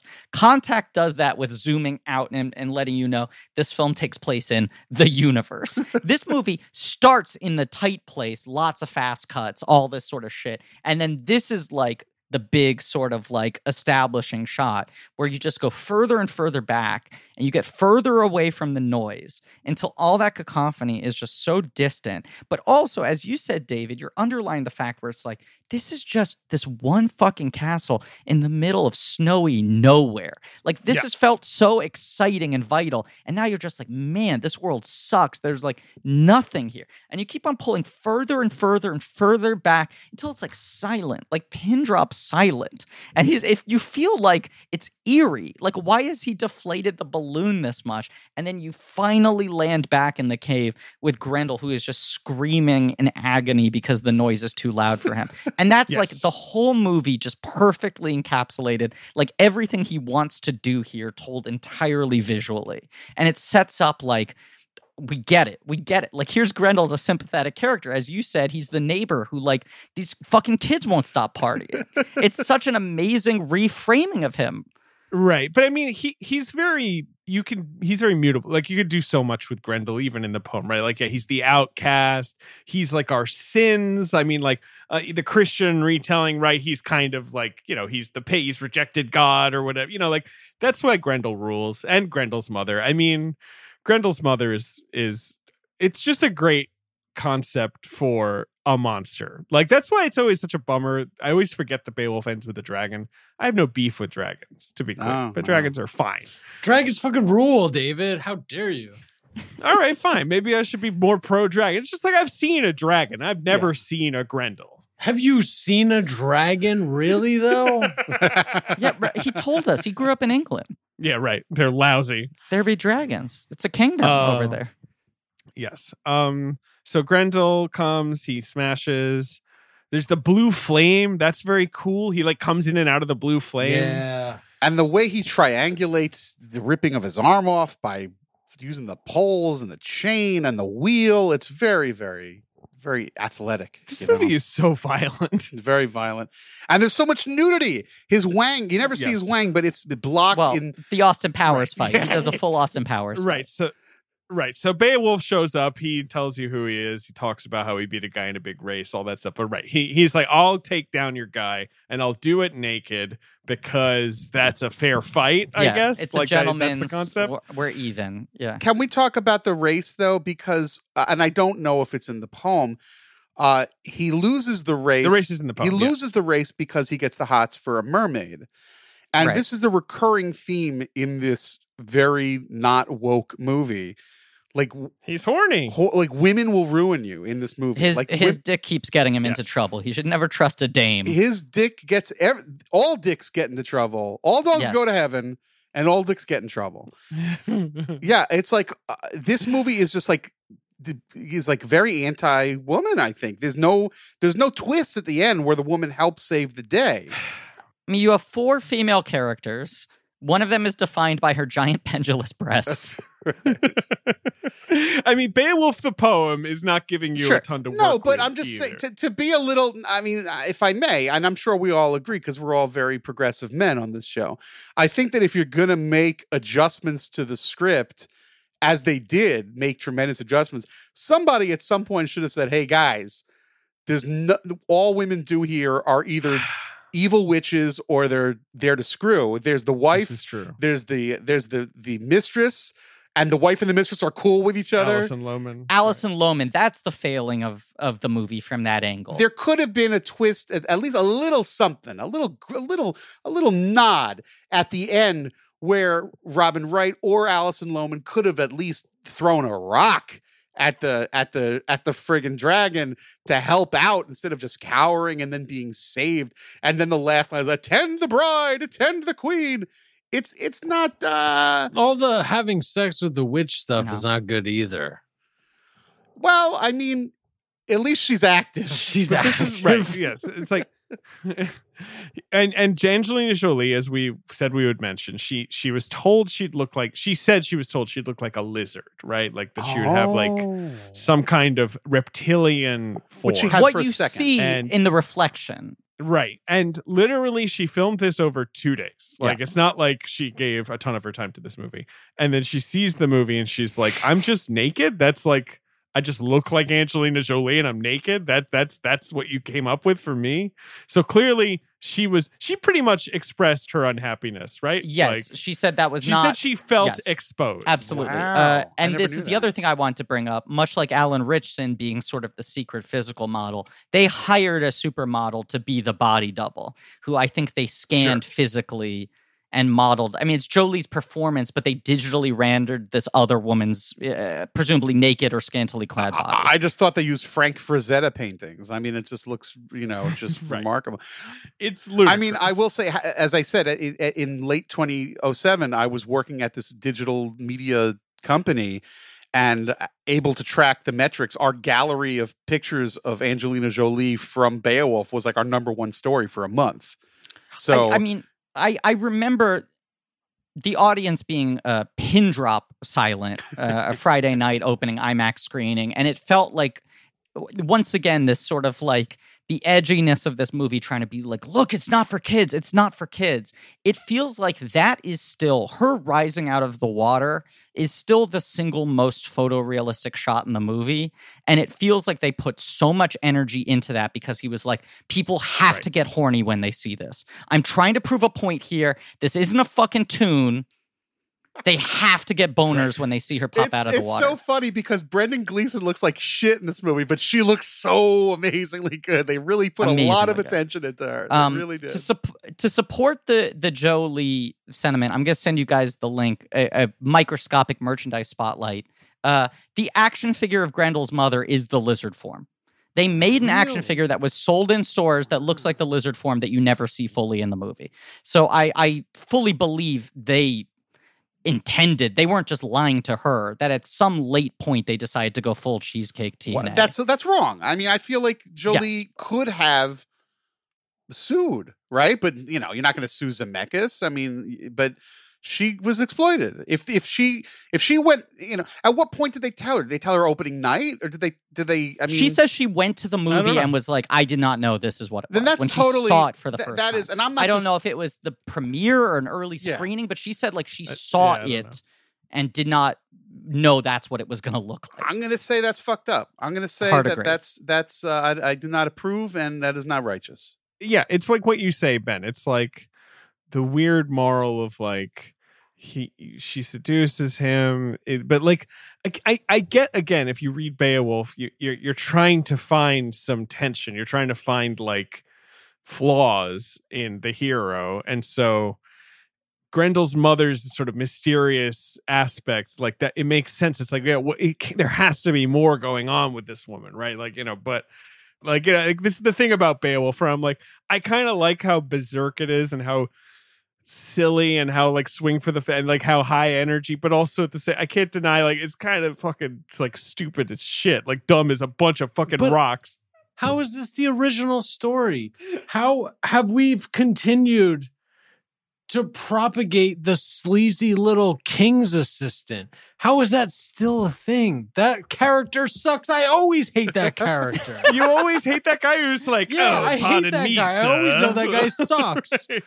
It's never tricked me. All right, well, what about the trusty friend of your hero character who is arguably more honorable and reliable than the guy himself? Well, that's a good character. If he has a beard braid and he's what's the actor's name? Brendan Gleeson. If he's Brendan Gleeson, he's got a beard braid, then I feel good about it. But then how does the movie end? Oh, now his dick's going to get him into trouble too.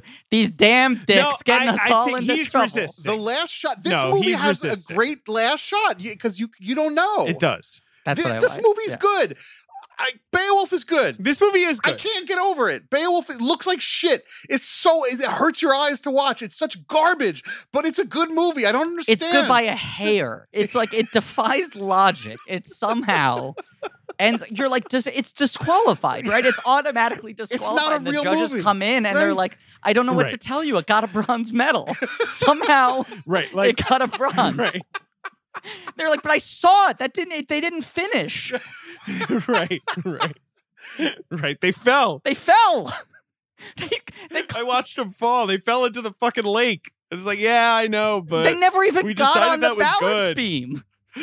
They stayed in the locker room. The last shot of this movie is really smart. You think at first, just to fast forward, so Angelina Jolie, she's the sex witch. She's Eve. She's all these. Right. He goes to kill her, and she essentially seduces him and promises him power in exchange for not killing her. Yes, and they fuck, right? Oh, they fuck. Okay. Yeah. With Hrunting.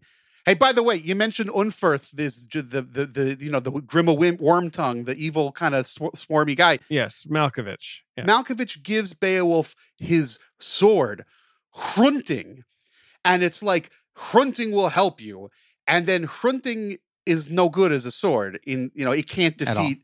And in the book. Or in the poem, he finds another sword that works. They left that sword out, and the horn is not in the story either. That's made up for the movie. But my point is, scholars for 1,000 years have been arguing: was Unferth's bestowal of Hrunting meant in good faith or in bad faith? And the movie does not answer the question because Malkovich is a good actor. You wouldn't know it because he looks like a PS2 cutscene, but he's doing good things, and it's ambiguous. But the implication is he used that sword to kill his siblings, right? So there's also this cursed and he aspect. also laid with his mother and whatnot. It's a whole. He thing. also got 4 stars in Grand Theft Auto, so this it's like fucking hard to guy. tell really what's going on. Yeah, Right. He didn't go full platinum, but he got a gold trophy. He got a bunch of the gold trophies. Right. He has defeated the Rainbow Road. That is true. But they're laying in this sort of unreliable narrator aspect of Beowulf where like he only manages to sever Grendel's arm in the door and then immediately goes like, I killed him. Everyone celebrates him, and then he's like, I gotta do due diligence, go to the cave, kind of make sure this dude's dead. Right. You're talking about Malkovich now. Yeah. Right. Yes, right. Yeah.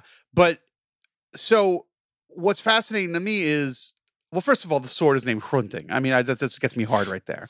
I mean, so Hrunting, is it the best sword? Is it the worst? Like, did Ulfgar, or whatever his name is, Malkovich, did he send him off with a defective sword on purpose to try to get him killed? Or was he on the level? He's like, you are now my new god. I love you. Here's my best sword. And we'll never know. And the movie leans into this, and it's like that, and the last shot of Gleason is like, there are these ambiguous things in this film that on one side you would think is just made for the 300 crowd. There's not a lot of subtlety in 300. 300 does not lend itself to discussion. Whereas this, you actually don't know. I like Hunting sounds like a deep, like 5th page deli menu item. Oh yeah, you don't want stuffed Derma here. You want the Hrunting. You want the Hunter with a side of kasha. Yeah. The Hrunting is good. I like it with horseradish. Yeah.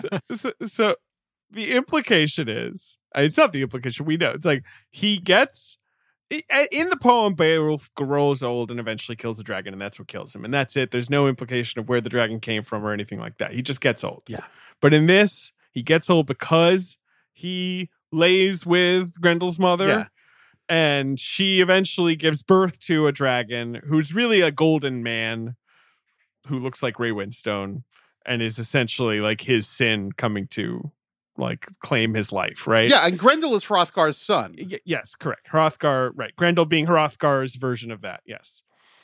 I mean, here's my thing. I kind of agree with you guys where I'm just like, in theory, dragons are cool, but I never actually get that excited about a dragon. And it just feels a little deflated, especially because Grendel and Grendel's mother have so much personality that the second it becomes a dragon, I'm just kind of like, well, now it's just going to be a big fighty. Yeah, thing. I feel like they could have done it. I mean, dragons are great. I dig a dragon, but like it could have been a Nazgul or something, right? Or a ring wraith, or it could have been a weirder winged beast. It's very hard to map emotion onto this dragon. Yeah. It looks cool, but it kind of deflates the emotional stakes of this is Beowulf fighting his son because it's so inhuman. But then again, he flies around and they're on it, and it's bright kind of yellowish orange against the white, the gold. gray. They're all gold. Gray, gold, yeah. And the snow and the gray and the snow, and it looks nice. But it looks good. But all this stuff looks good. And Zemeckis having fun doing this like giant fight that he could never pull off. Yeah, but it is compared to the other two antagonists, it is it's the bronze medal. To go back. It's also telling that like when Zemeckis came in with his rewrite note to Avery and Gaiman and said like make it as big as you possibly can, this was the main thing that was changed because in the script, thinking they were going to make a $20 million movie, it was supposed to be a conversation They had a long conversation, and then there was like one final killing stroke. And they were like, make it the most fucking knockout, drag out. He's got him in his talons. He's flying him around the ocean sort of fight. And it does feel a little perfunctory in that way. It's just scale and scope for the sake of it. Yeah. It's weird. But and also it's like at this point you've been watching this CG for so long, you're kind of exhausted. A little bit. Yeah. If the movie lasted another 10 minutes, it would have been like enough already. I can't take it. The movie should be a tight 90. It's 2 hours long. The movie's too long. I think it would work better if it was really just like half an hour an act. All action, all pendulous boobs, all, nonsense. Just total fucking heavy metal nonsense. Like it spends a little too long on, I guess, chatting. Like I'm trying to think of where the sag is, but it's those sort of like where they're fighting in the meat hall and stuff. Like I don't care. I think definitely the 10 minutes after the time jump with like Winstone and Alison Lohman is just like the air letting out. And there's the Frisian hordes are coming. I am Fife the Frisian, and like, could have cut that guy out. That was a Tom Bombadil waiting to happen. Let's get rid of that guy, I mean. But it is one of those things where like the movie by the skin of its teeth, I guess, is good for all of its baggage, for all of its moral and ethical issues in the making of the film. Thing. The movie it rules except for all of the fatal errors, as you say. Right, like, it's basically it's a 0, but it also rules, I guess. But it's also one of those things where you're like, if they did a remaster of this, shaved 20 minutes off of it, 15 minutes off of it, and made it look less creepy, like pushed it into a more stylized realm, if it looked more painterly and less photorealistic with the advancements we have, you'd be like, that thing's like a hard 7. Yeah. Right. It's like a 7.5. If you somehow were able to do this live action, now obviously you couldn't do all of these shots. The camera doing cartwheels is just through the roof, but literally. But if you somehow did it live action with the same script, it would be incredible. It would just be incredible. Beowulf. Yeah.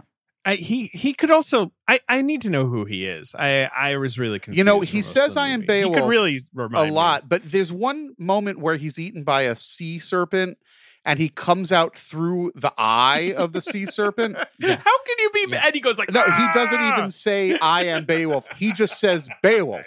He just pronounces his name. Beowulf. I mean, if I'm ever eaten by a sea serpent and then I come out through the eye, I'll say my name. How can I be mad at a movie where the thing you just described happens and Ray Winstone plays Beowulf? That's the problem. Yeah, you kind of can't. Ben, come on, Ben. You like the chains. This movie is Ben friendly in many ways, just in terms of the silliness, I would say. Well, I mean, it's so close to homework. It's close. I know, right. So that's just it's trash, which I honestly love. Like I brought up before we started recording, this movie is in the tradition, that would then lead to Warcraft, right? Another bad movie that I actually grand oral kind of tradition. Love. Yeah. Oh, yes, of course. We've passed down Beowulf, Warcraft, those stories. Griff, should we do Warcraft as a Ben's choice? I think we should because it's important, because it's going to lead to more movies. I mean, we can't. They're going to keep making those. But they're almost the inverse of each other, Ben, because Warcraft is like, here's this thing that everyone finds really fun. And Duncan Jones is like, okay, hold on 1 second. Stick with me here. I'm going to turn it into homework. And this movie is the opposite. You need to know about all the factions. Right. It takes like homework and is like, I'm going to make this so fucking punk rock and trashy. Like Zemeckis is trying so hard. Like, kids, come back here. Come on. Look, they're titties. Yes, of course, right? Drink your mead. Would make it into my drink your mead. All these things would make it into my book report if I was using that as my source material. Yeah. Right. To answer your question though, David, it's the visuals. You can't get past it. They're bad. They are so bad. So bad. Yeah, that's the thing. It's a movie of extremes. On the one hand, the visuals are unbearable.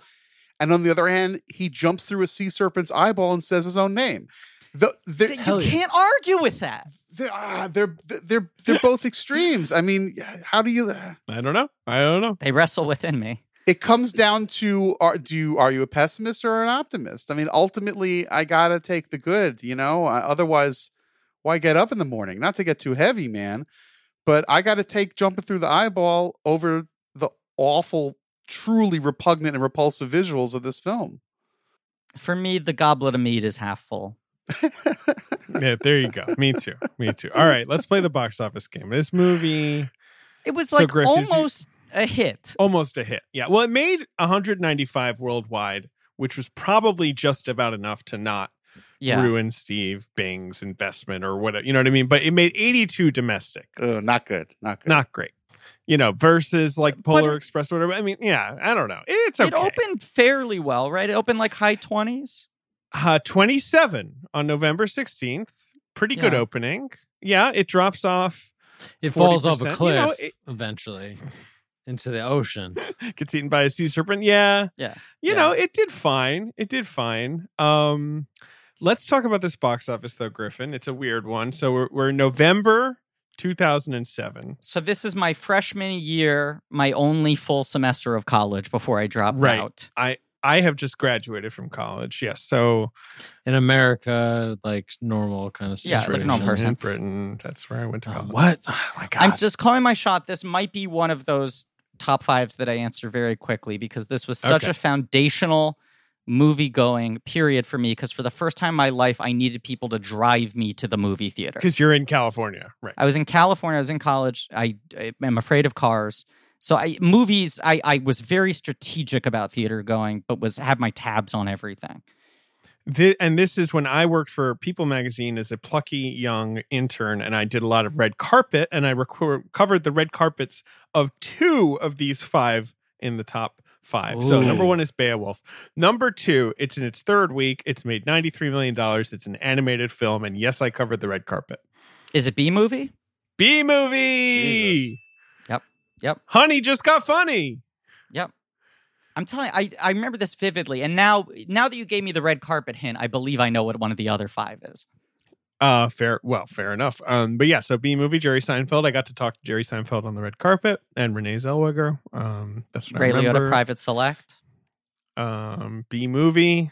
B-movie. Rock is in that one. I don't think he came to London for the premiere. No. Who else is in that? You ask me, more of a C movie. Oh, wow. Have you seen B-movie? I actually never have. No, I've seen segments of B-movie. I've never been able to watch the whole thing. I've done the thing on YouTube with the video where it gets twice as fast every time he says honey or bee or whatever. Both. I think it's bee, right? Every variation exists. Every variation exists. Yeah. Okay. I've seen the memes. I've seen the B-movie memes. Barry B. Benson, like jazz, all that good stuff. But I've never actually seen it. But that's like such a perfect example of movie I would have taken my sister to see and gone like, oh, I got to take care of my sister, but really I wanted to see B-movie, or would have dragged a bunch of teenage friends to go see under the auspices of it being an ironic viewing. And instead I was like, I have to make tough choices here. Either I go see No Country for Old Men or B-movie. Only one car ride is going to happen this week. So, number 3 at the box office was a big Oscar contender that didn't really pan out, but it was a hit. It's a pretty good movie. American Gangster? Crime movie. Yes.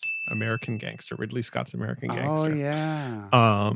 Which, you know what I mean, Griff? Like, that was the front runner. You know, it was just kind of like, wow, come on. Like, this thing is just going to completely destroy. And I remember it being fine. And a big fucking hit. And the album sells a ton. And then it gets just Ruby D, right?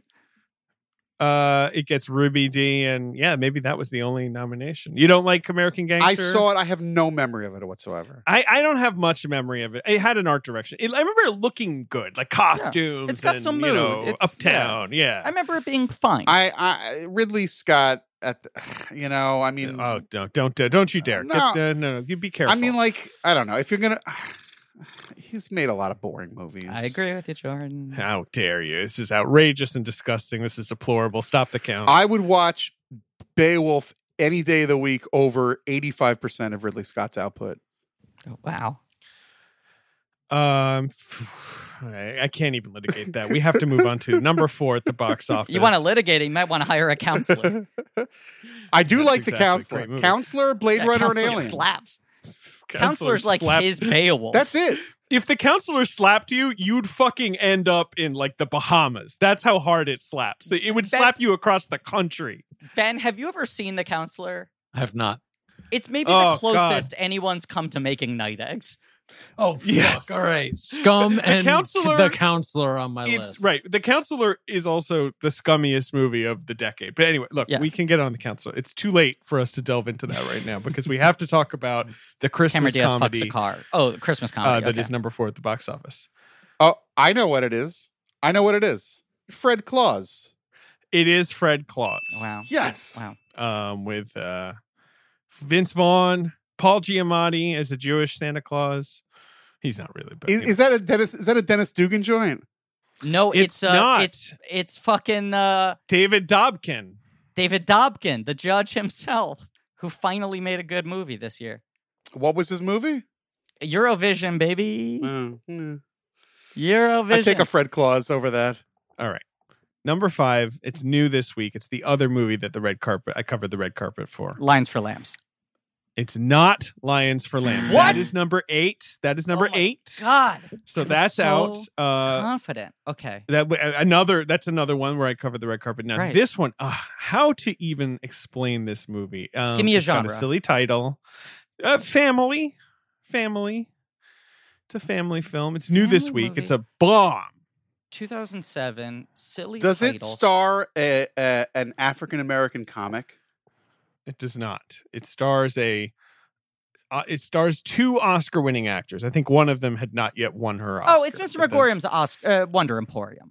It's Mr. Megorium's Oscar Emporium. It's about how they make the trophies. They make the trophies. It's Mr. Megorium's Wonder Emporium. Yeah. Zach Helms, Mr. Megorium's Wonder Emporium with Dustin Hoffman, Natalie Portman, Jason Bateman, right? He's the villain, maybe. I mean, fundamentally, a movie representing the last gasps before studios let algorithms decide which movies got made. Like, that's a movie that a computer never greenlights. Yeah, computers. Like the trap door opens before you even get to the pitch meeting. Right. Yeah, Grendel shows up for those. Yeah. He was such a hot spec screenwriter. He had written Stranger Than Fiction, and people were like, is this guy Diet Charlie Kaufman? Is he Charlie Kaufman but commercial? Right. And off of the excitement of that movie, Sony greenlit his directorial film. They were like, you're going to win an Oscar in 2006. So 2007, we'll hit him with a family comedy. And he got fucking Dustin Hoffman, Natalie Portman, and Jason Bateman. He hasn't made a movie since. No. Hey, you make it it's like Harper Lee. You knock it out of the park, and then why go back? It's Mr. Megorium's Wonder Emporium. I hope like 50 years from now when he's on death's bed, his children are like, our father made a follow-up. He never wanted it released. It's the ghost at a Watchmen of Old Man Megorium. Right. Turns out he was a total racist. Count Griff, number 6 is Dan in Real Life. Put on my tab. Put it on my tab. Number 7 is No Country for Old Men. In its second week, expanding, getting ready to win an Oscar. You also have Lions for Lambs. You have Saw 4, the 4th of the Saws. So Mandalore, Custis Yeah, Mandalore Mandalore is running everywhere. the table in this box office. God, that is a great point. That was That's when a big Costas week for Mandalore Costas. was fucking at the high roller table for 1 to 2 years, dining out on Saws 3 to 6, I want to say, something like that. Like, he's in a lot of them. Folding the box office like laundry. Was he? There was a character named Hoffman in the Saw movies. He is Hoffman. He's He is Hoffman. Hoffman. He's kind of the main character of every Saw movie that no one remembers. He becomes the main detective, right? Yes, yeah, exactly. And he probably eventually turns into, I don't know, a bear trap or whatever. I don't know what happened. That movie gets that series is very convoluted. Yeah. That franchise is such a cash cow for him because his quote went up to like $65,000 per Saw movie. I mean, if he used a skill saw, it really would have been good. But I mean, hopefully Spiral, once we open the book, the Book of Saw. We have to open the Book of Saw. We need the vaccine so we can open the Book of Saw. It has to happen. This isn't natural. We're not supposed to live this way. We're supposed to have opened the Book of Saw months ago. Yes. All right. We did it. We did it. We did it. We did it. We did it. We did it. We did it. We did it. Jordan, what a pleasure. I don't know why that was funny, but it was. Yeah, it was all right. It was all right. Fun time. It was all right. No, it was great. Beowulf with the boys? I'm telling you something. I watched Beowulf again earlier today for the first time in 13 years. And I had a good I like this movie. It's so confounding to me. I was positive on it in theaters. I hadn't seen it since. I bought it on iTunes when I saw it on sale recently, knowing we were going to have to cover it. And my takeaway is I'm buying that fucking Blu-ray so I can watch picture in picture. Like, I will watch Beowulf again at some point in my life, voluntarily. Sure. I'm going to do it right now. And it's funny because I am not a Zemeckis completist. You know, there's a lot of his stuff I haven't seen. Such as? I've never seen Polar Express or Christmas Carol. Oh boy. Yeah, that's okay. You're not missing much. Yeah, you're all right. Christmas Carol's the last one I haven't seen. I've seen every movie he released since then. I missed The Walk. Sure. I missed a few others, but yeah, you don't need to go for a walk. Yeah, you can take a seat. You're fine. What if The Walk had been such a hit, he had to make a sequel called The Seat. The Seat. The Rest. The Nap. I liked Allied. I liked, Hey, Jordan, yes!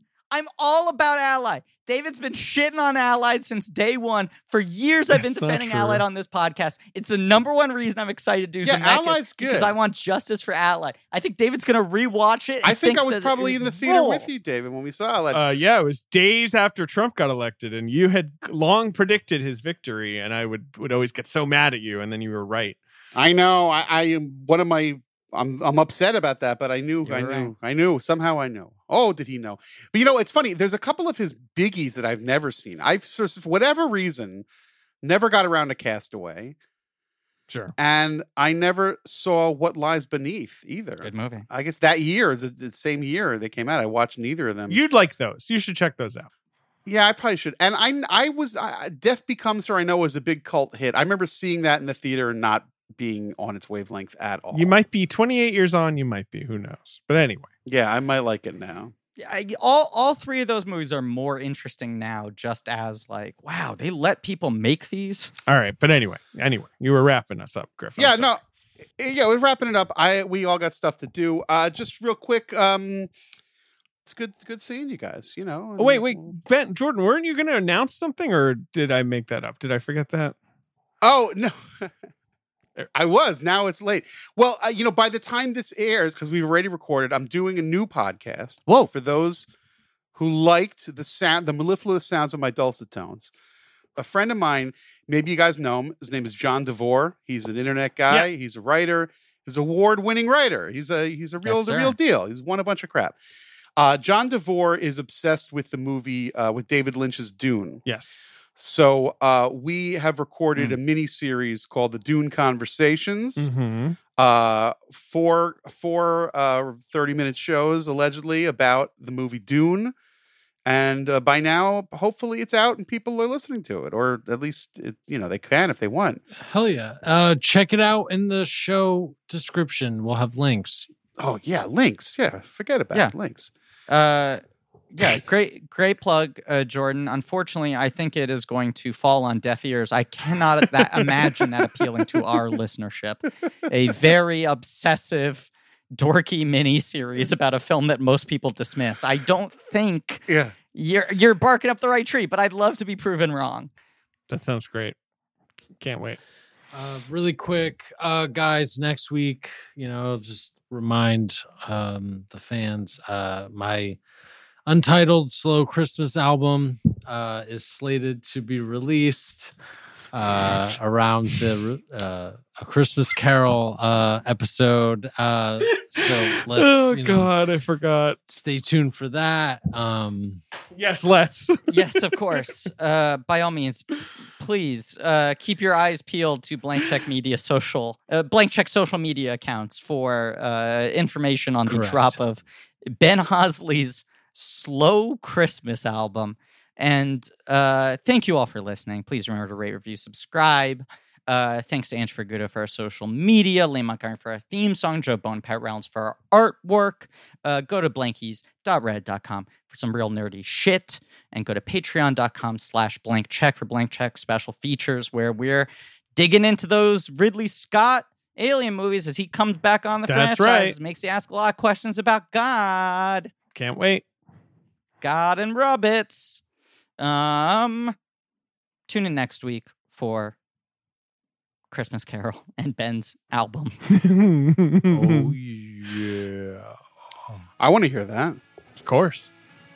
And as always, Robert Zemeckis is the only filmmaker with the courage to do an entire action sequence in the style of Austin Powers: The Spy Who Shagged Me's opening credit sequence.